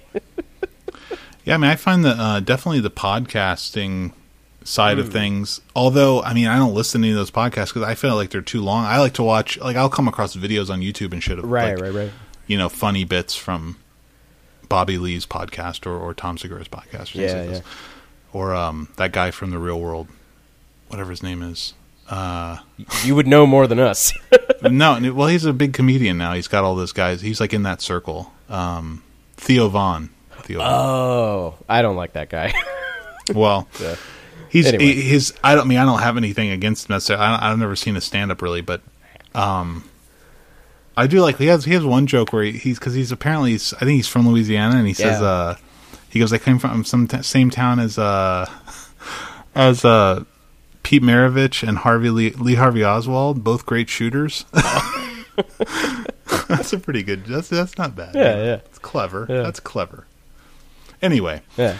So Inside, check it out if you're so inclined. But I just feel like I had to say something about it since it's brand new and everybody's talking about it. But yeah, I guess I should say also, I wouldn't mention this, but I rewatched this TV movie called Joseph, which I'm obsessed with when I was a kid, and I rewatched it now on iTunes, and it's still great, and it made me cry a lot at the end. I cried. Wow. And it felt really good, actually. It reminded me of Kevin watching E.T. I bawled. Nice.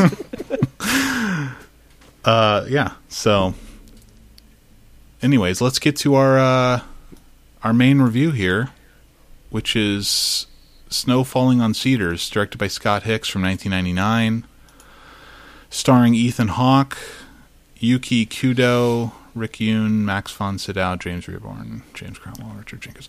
Lots of people. Lots of people. Mm-hmm. Yeah, lots of people you will recognize from the 90s, Absolutely. like James Rebhorn. Yeah. Just a classic guy, Alvin Hooks. And also these two kid actors who I think if we're going to, when we do the Letterboxd roulette, I was going to say we should just eliminate the two kid actors Okay. and go through to James Cromwell. Sound right? Because the kid actors, like especially like Reeve Carney, who plays young Ishmael, he's been in like 6 things. Right, yeah. So anyways, yeah, this is a movie. Kevin? So Snow Falling on Cedars involves a Japanese American man who's been charged with murder in the, I think late 40s, early 50s, mid 50s. In the And- synopsis on Letterboxd, it says in the 1950s. Okay. It is 1950 because during the trial, they say it is the 9-year anniversary since the bombing of Pearl Harbor. Oh, that's okay. right, yeah. Okay. So very, Japanese American man on trial for murder in a very small and very racist community. And so it kind of brings up a lot of the bad feelings from the war, but they're also trying to solve this murder. And one of the main characters, Ethan Hawke, he's a journalist, and he used to be involved at a young age with the wife of the guy who's on trial now. So he's having conflicting feelings because he's still very much in love with her. So, and yeah, I picked this movie because I thought, no one had logged it, and like looking at the cast, I was like, hey, this looks pretty interesting, and so why not? Let's give it a try. It is so appropriate that this is like a forgotten prestige movie that no one's ever seen or talked about, given its subject matter. Like, Yeah. A movie that's like trying to reckon with the American, let's say, rounding up and Internment. putting a Japanese internment. Thank you, thank you so much. Sorry, the internment of Japanese Americans in during World War II, which is an awful part of American history that we don't talk about a ton.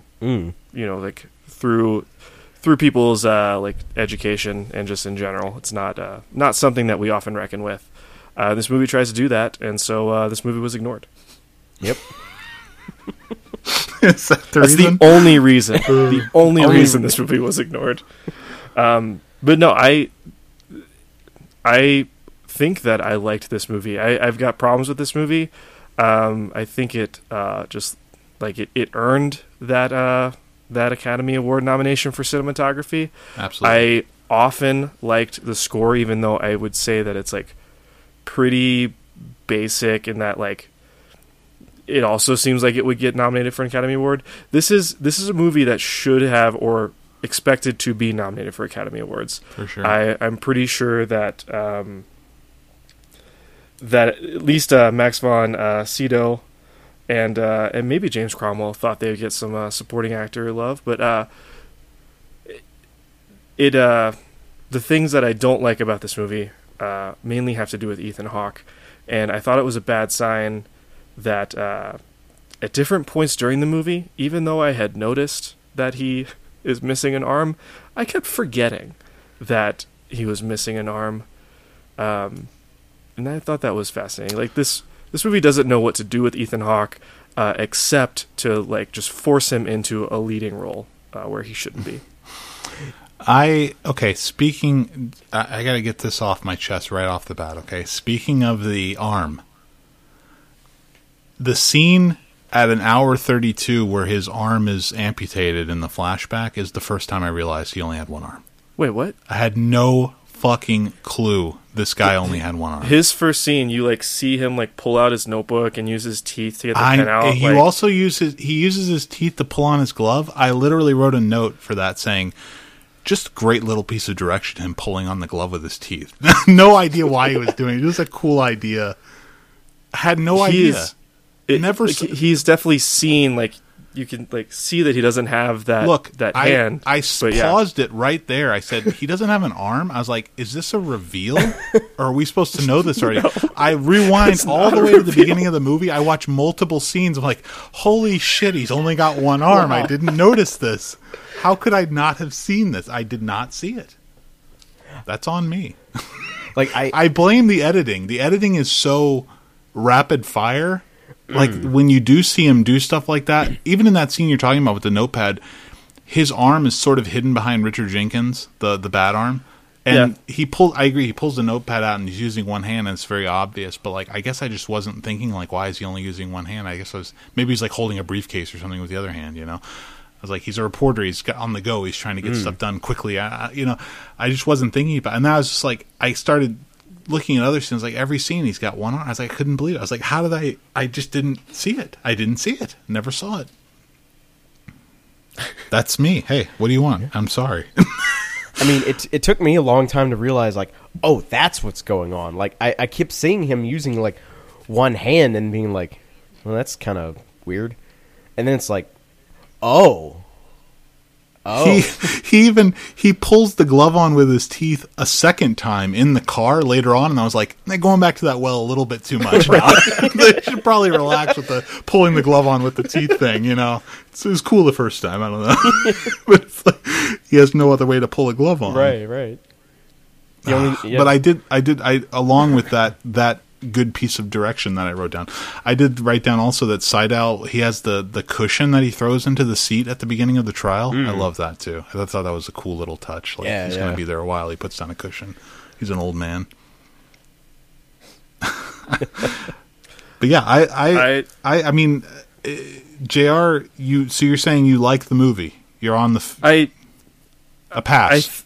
I liked a lot of the elements of the movie, and one of the first things that I wrote down was like, oh no, we've got trial as framing device for like a shit ton of flashbacks. This is a structure that is going to bug the shit out of me, and that's the idea of that structure really does bother me.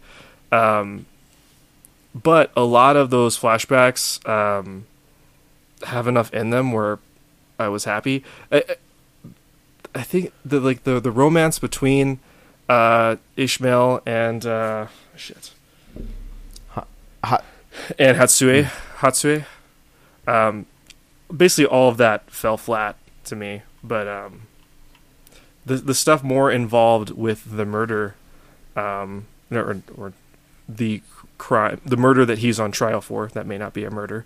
That stuff was all a lot more interesting, and you know, and that sort of stuff just got worse when, like, wait, so Ethan Hawke, like, has information that would exonerate this guy, but he's just gonna hold on to it because, like, he's still mad at that fucking Jap bitch. Like, yeah. It's just like, oh my god, dude. I hated that line when he said fucking Jap bitch. I was like, what? Yeah, where does this coming from? Like, a different movie. Yeah.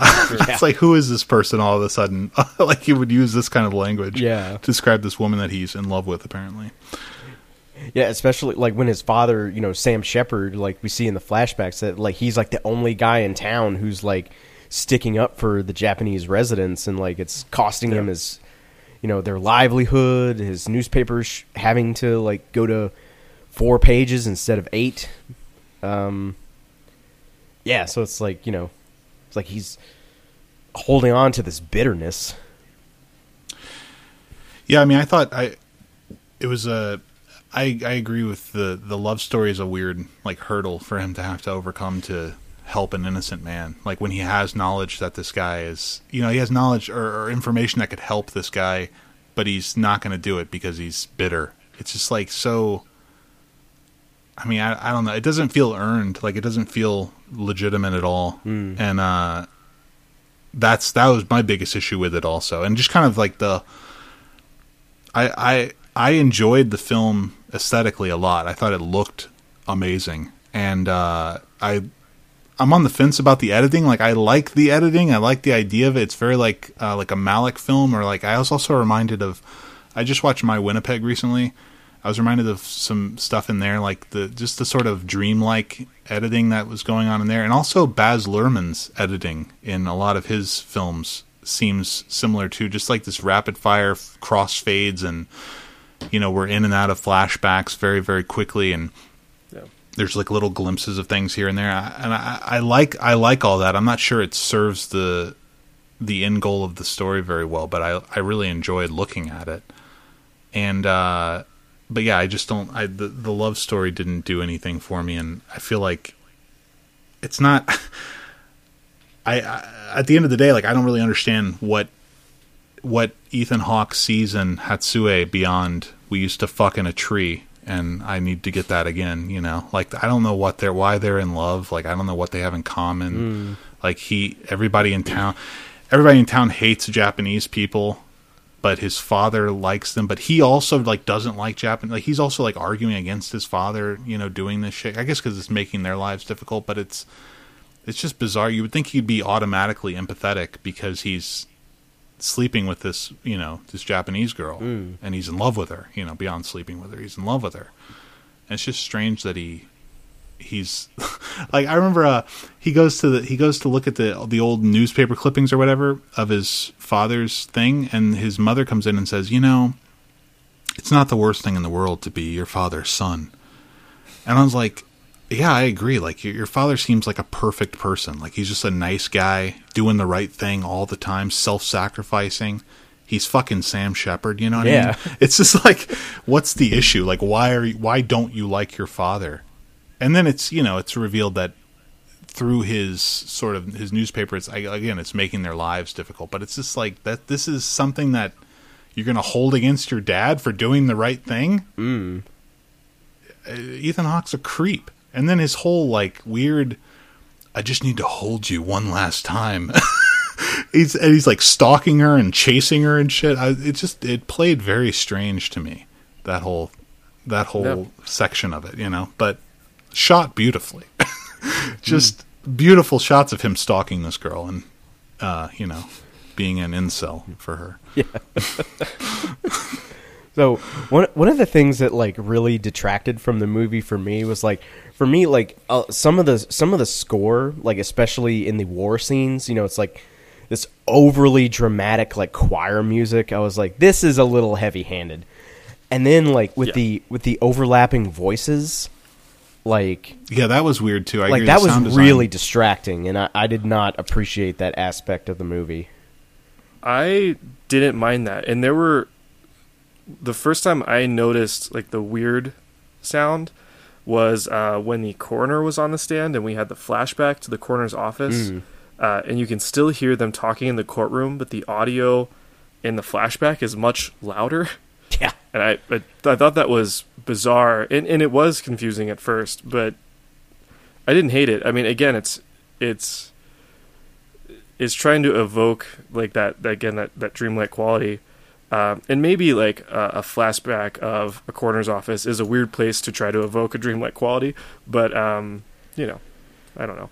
I thought the coroner, I was like, this small town coroner, has he never taken the stand before? Like he was like mad at the they questions. were all mad though, right? Everybody who took the stand was like angry about being asked questions, like the woman who owned that land, but she probably isn't standing on trial as a witness like all the time. Like the coroner, you got to imagine like he's done this before or should have done this before. Yeah, for sure. Like I don't know how many murders they have in Puget Sound or wherever the fuck they are, Yeah, I mean they're on, I don't remember if they named the island, but they're on an island. It's like San Washington. Pedro County. Yeah, but I think that includes all of the islands off the coast maybe, right there. I don't know.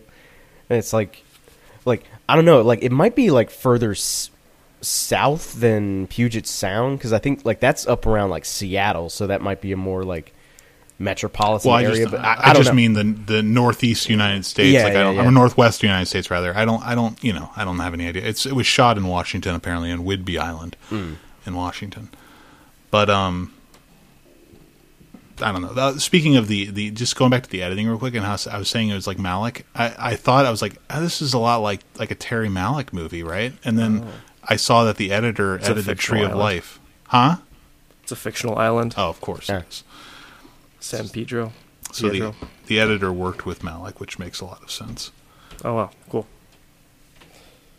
This is and the score. I like the score. I don't know. I didn't have any issues. I think the score is maybe overused. Like there's a lot of score in the movie. It's pretty nonstop, but I was surprised at how much I enjoyed it, because I'm not a huge fan of James Newton Howard, and I thought it worked pretty well.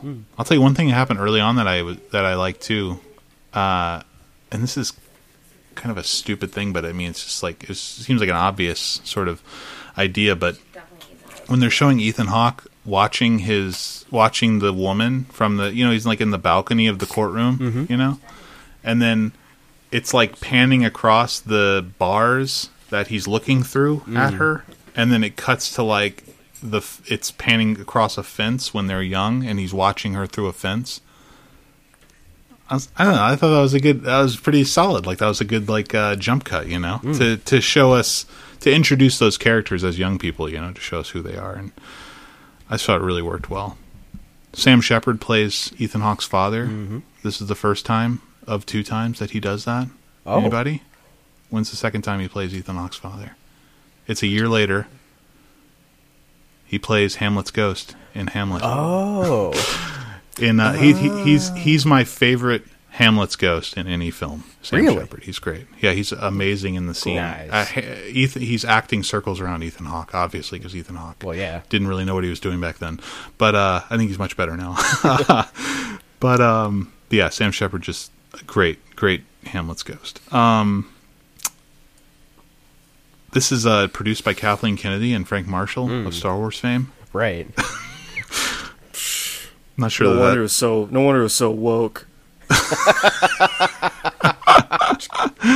Right. Shang Tsung from Mortal Kombat plays the defendant's father. Right. In a flashback. And the guy, the "you will be next" guy. Yeah, and Daniel von Bargen plays the dude that he's trying to get the land from. Right, the guy from Malcolm in the Middle. Yeah, and Seinfeld. Yeah. How about Seinfeld? Right. How about 2 appearances from Zach Orth of the Wet Hot American Summer Group as Sheriff's Deputy Abel? Oh, really? Oh, no? No, I didn't know. I didn't notice this. I haven't seen Wet Hot American Summer, so I don't. I've only seen it once, and I didn't think much of it at the time. He's like the tall, chubby guy. Oh, but yeah, he's Zach like Orth, when they're going out to the boat for the first time. He does. Richard Jenkins makes it sound like Abel's about to do something dumb, but he doesn't. It's fine. It's funny that you said Sydow and Cromwell might have expected Oscar gold here, but for my money, Cromwell completely underused in this. Like he has like one scene where he does anything. Yeah, I think you're right, but he basically all of his lines are like to reinforce like, hey, let's not be racist. Yeah, and like so he gets to be like the really like good guy judge, which is an interesting way to present that, because in most films like this you would have more conflict and more like oppression coming from places of power that they have to overcome, but this guy's like totally on their side immediately when they bring the evidence. Like, we're going to listen to this evidence, I'll tell you that much. It's all the fucking regular people of the town that are the problem, right? Yeah. But Max von Sydow is underused as well. We don't get half of the trial. Like we don't see like the defense like give their case. Mm-hmm. We only see him like asking a couple questions to the prosecution's I agree. Witnesses, and then like his closing argument is basically like only a reaction to James Rebhorn's. But I did think like Max von Sydow like acting old, giving that last speech. Seems like something the Academy honestly would nominate if this movie had gotten more attention. Right? Yeah, I agree completely. And I thought that was a great speech. But it was good. Oh yeah. Obviously, they think they knew it was good because they hang on and then shoot it in one scene, right? I mean, one shot. Yeah. So, which I liked. Yeah. But I mean, again, I liked that part, and Max von Sydow is good in it. But that. Like the defense lawyer in general is underused, and it's almost like this could have been like a 2.5-hour movie with more of the defense doing stuff. Not that I want that, just I wonder if that was something that was cut out. The speaking of Oscar Bastian, where the moment where of Ishmael's redemption, where all the Japanese people stand up before anything is really accomplished. Give even me a fucking break. They stand up and they bow to him, and it's like it's such a weird, awkward moment because it's happening before the resolution of the case, right? Like the judge hasn't made a ruling yet, and I was really waiting for the judge to be like, "Look, listen, this doesn't change anything. We have to retrial. We're gonna have to do it again." I was like, "This is really awkward." But then, in retrospect, it's just like Scott Hicks saying, "Well, this scene has to happen. Where can we put it? Because after the judge says you're dismissed, everybody's just going to be excited. Nobody's going to be bowing at Ethan Hawke. So right. has to happen now." Yeah. Well, the solution to that is don't have it happen. We don't need people bowing to the white man because he decided to be nice finally. Bowing to the white man. Well, they had to do the callback true. from his father's funeral. Oh, right, yeah. Yeah. Where they were very sad about his father dying. Mm-hmm. I loved the, like, there's actually, like, threatening language in that where they're like, and I know you'll, Yeah. like, you'll take up his, I forget how they worded it, but basically say, we know that you'll be just like him, or else. Yeah. That they don't say the or else, but I was just having fun with Yeah, that. all of that whole last, like, 10 minutes or so is, I mean, really where it falls apart for me. Like, that part and him doing the right thing and getting all of the credit for it, and the fact that she actually wants to, like, hold him after that, you know, because he overcame his lust for her and wanted to save her husband. I just couldn't stand that. I was like, it's just so, like, saccharine and lame and, again, just like Oscar season trash. I'm not sure when this movie came out during the year. When was the release date? It had to have been Oscar season, right? You would think. Yeah, I mean, like, they're not going to release this very wintry movie in the heat of the summer, I would January 7th. That might have been Well, past. guess. No, so January 7th, 2000? Yeah. It probably got, hold on. Oh, right. Yeah, This January is- 7th, 2000. What the This fuck? probably it came got out, it was a December Toronto. limited. Well, it came out in the film festival, TIFF, in September of 99. And then It had Chicago, to. October. Limited Yeah, okay. December 22nd. And they had a premiere on the 9th of December. So you're right. But, yeah, I don't know. I couldn't stand all that sort of Hollywood bullshit that happens at the end of it. But I like the direction. I like the editing. And I love the cinematography. And I like the score. And the story is backloaded towards the end. And everything sort of just resolves itself at the end. And I'm not a fan of that. Yeah. Is this the only... I don't think I've ever... You were talking about the internment earlier.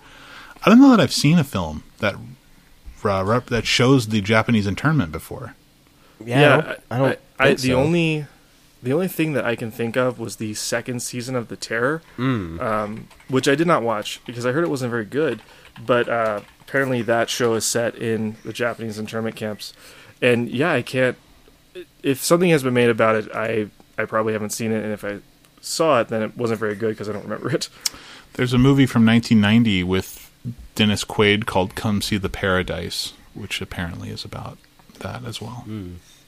Yeah, something. Man, it feels like something good needs to be made about this. You know, like we've got all kinds of good and not good World War II movies. Mm-hmm. You know, in both theaters. Isn't what they called it, like the Japanese theater and the European Well, the theater? Pacific Theater, I guess. Oh, right, Pacific yeah. Theater. Pacific Okay. Theater, yeah. But yeah, we don't have much about this, and that's a shame. You can also It- watch the documentary about George Takei. Apparently, he talks about because he was in the internment camps when he was a Right, kid. yeah. Yeah, there's he did a graphic novel of it, like they called us enemy or something like that. Oh, okay. And I don't want to say this movie does like a great job dealing with the internment camps, but it does kind of show you the process of rounding people up and how unfair that was. And then once they're in the camp, I think it focuses more on Hatsue, getting together with her husband than actually showing us like difficulty of life there. Did you guys notice that when they're rounding up the Japanese and like bussing them out, you know, that a lot of the soldiers, the American soldiers, are in World War I uniforms? Of course, I did not notice No. that. You didn't like I'm saying, like the doughboy, like the helmets that they had from World War One that kind of like spread out, like they have big brims on them. I don't know. It's like very recognizable. And I was thinking to myself, is that an authentic? Like it's World War II, but the U.S. beginning. hadn't necessarily joined the war yet, so maybe they still had a bunch of World War One uniforms and shit that people had to wear. I mean, before they probably. redesigned. Yeah, I was don't know. like, that's an interesting choice to actually have that, because I feel like it would make history buffs really happy, but it might confuse people who aren't history buffs. Or or it would go totally unnoticed Right. by people who aren't Yeah. history buffs. 'cause- Right. Yeah. Yeah. Anyway, Rick Yoon, worst performance of the film for me. That's just that's the only note I had left. I didn't like Rick Yoon in the movie. I thought his I don't know. Anytime he had to emote, he was not great. Well, I mean, part of his thing was he doesn't emote. Well, I mean, he Or does a the couple of American- times. I know. Yeah. The moment, like the flashback where we actually see his interaction between him and the guy he allegedly killed, that's not good. Where he's like, "I wanted to kill him," and you just see him kind of like glowering down this ladder at him like that. Sure. That was not a great, not great. Yeah. Yeah, I wasn't a fan.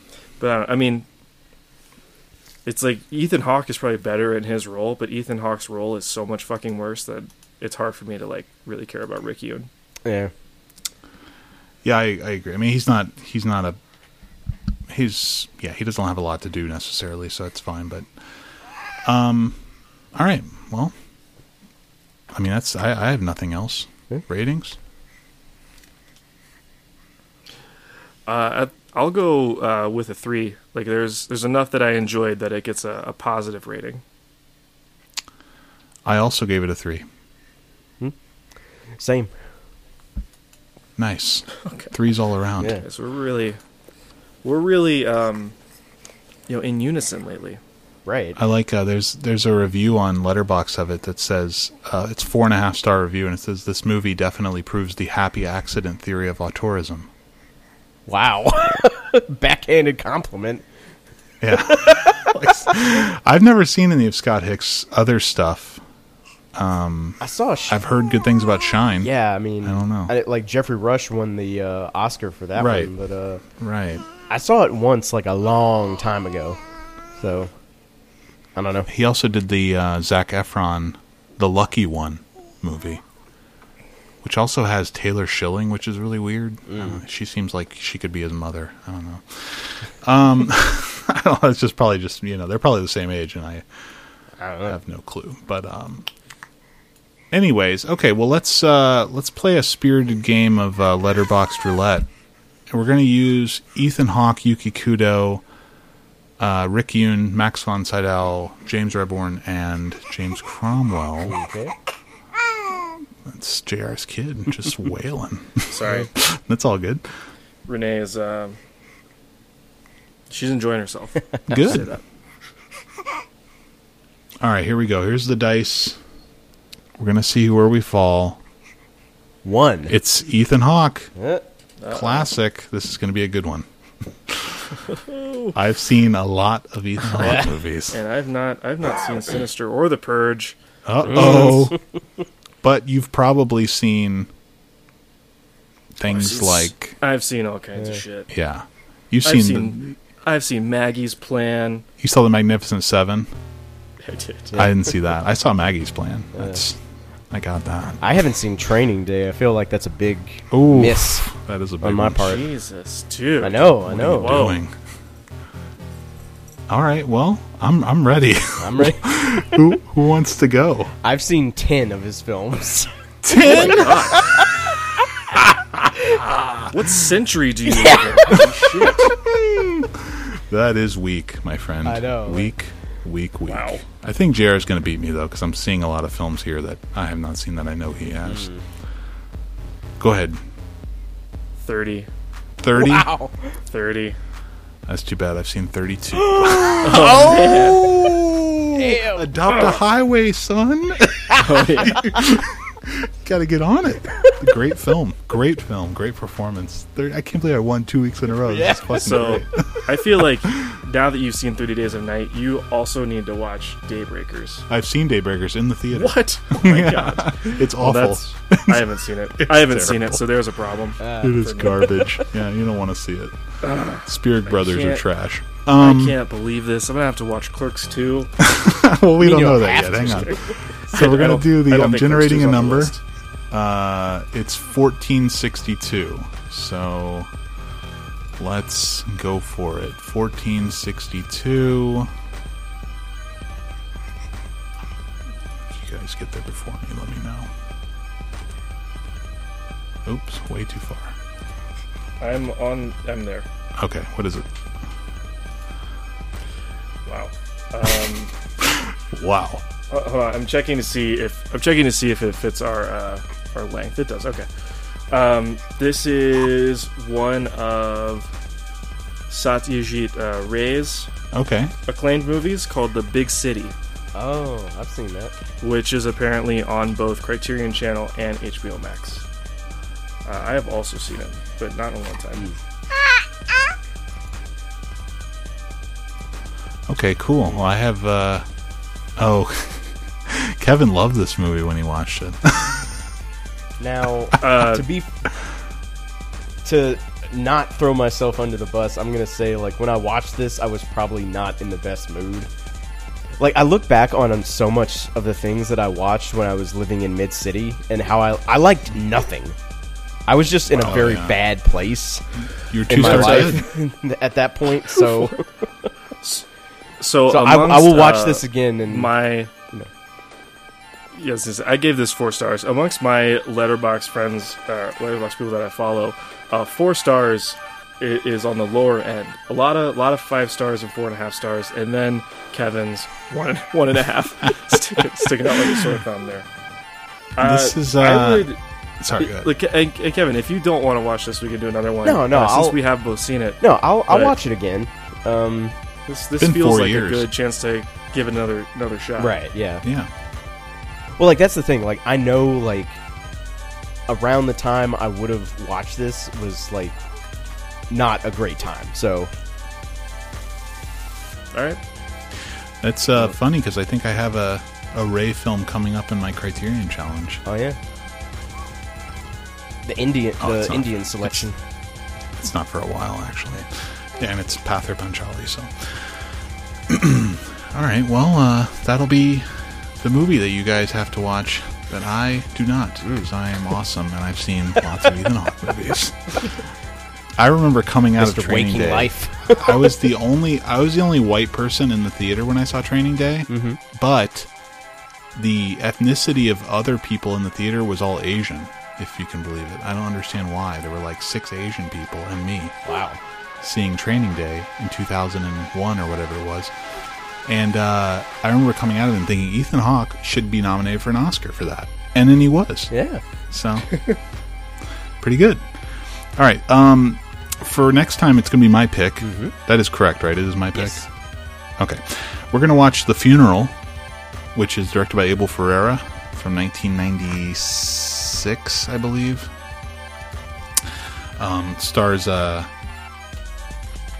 Christopher Ferrara Walken. stalwart Christopher Walken and Vincent Gallo and Benicio del Toro and Chris Penn and Annabella Sciorra.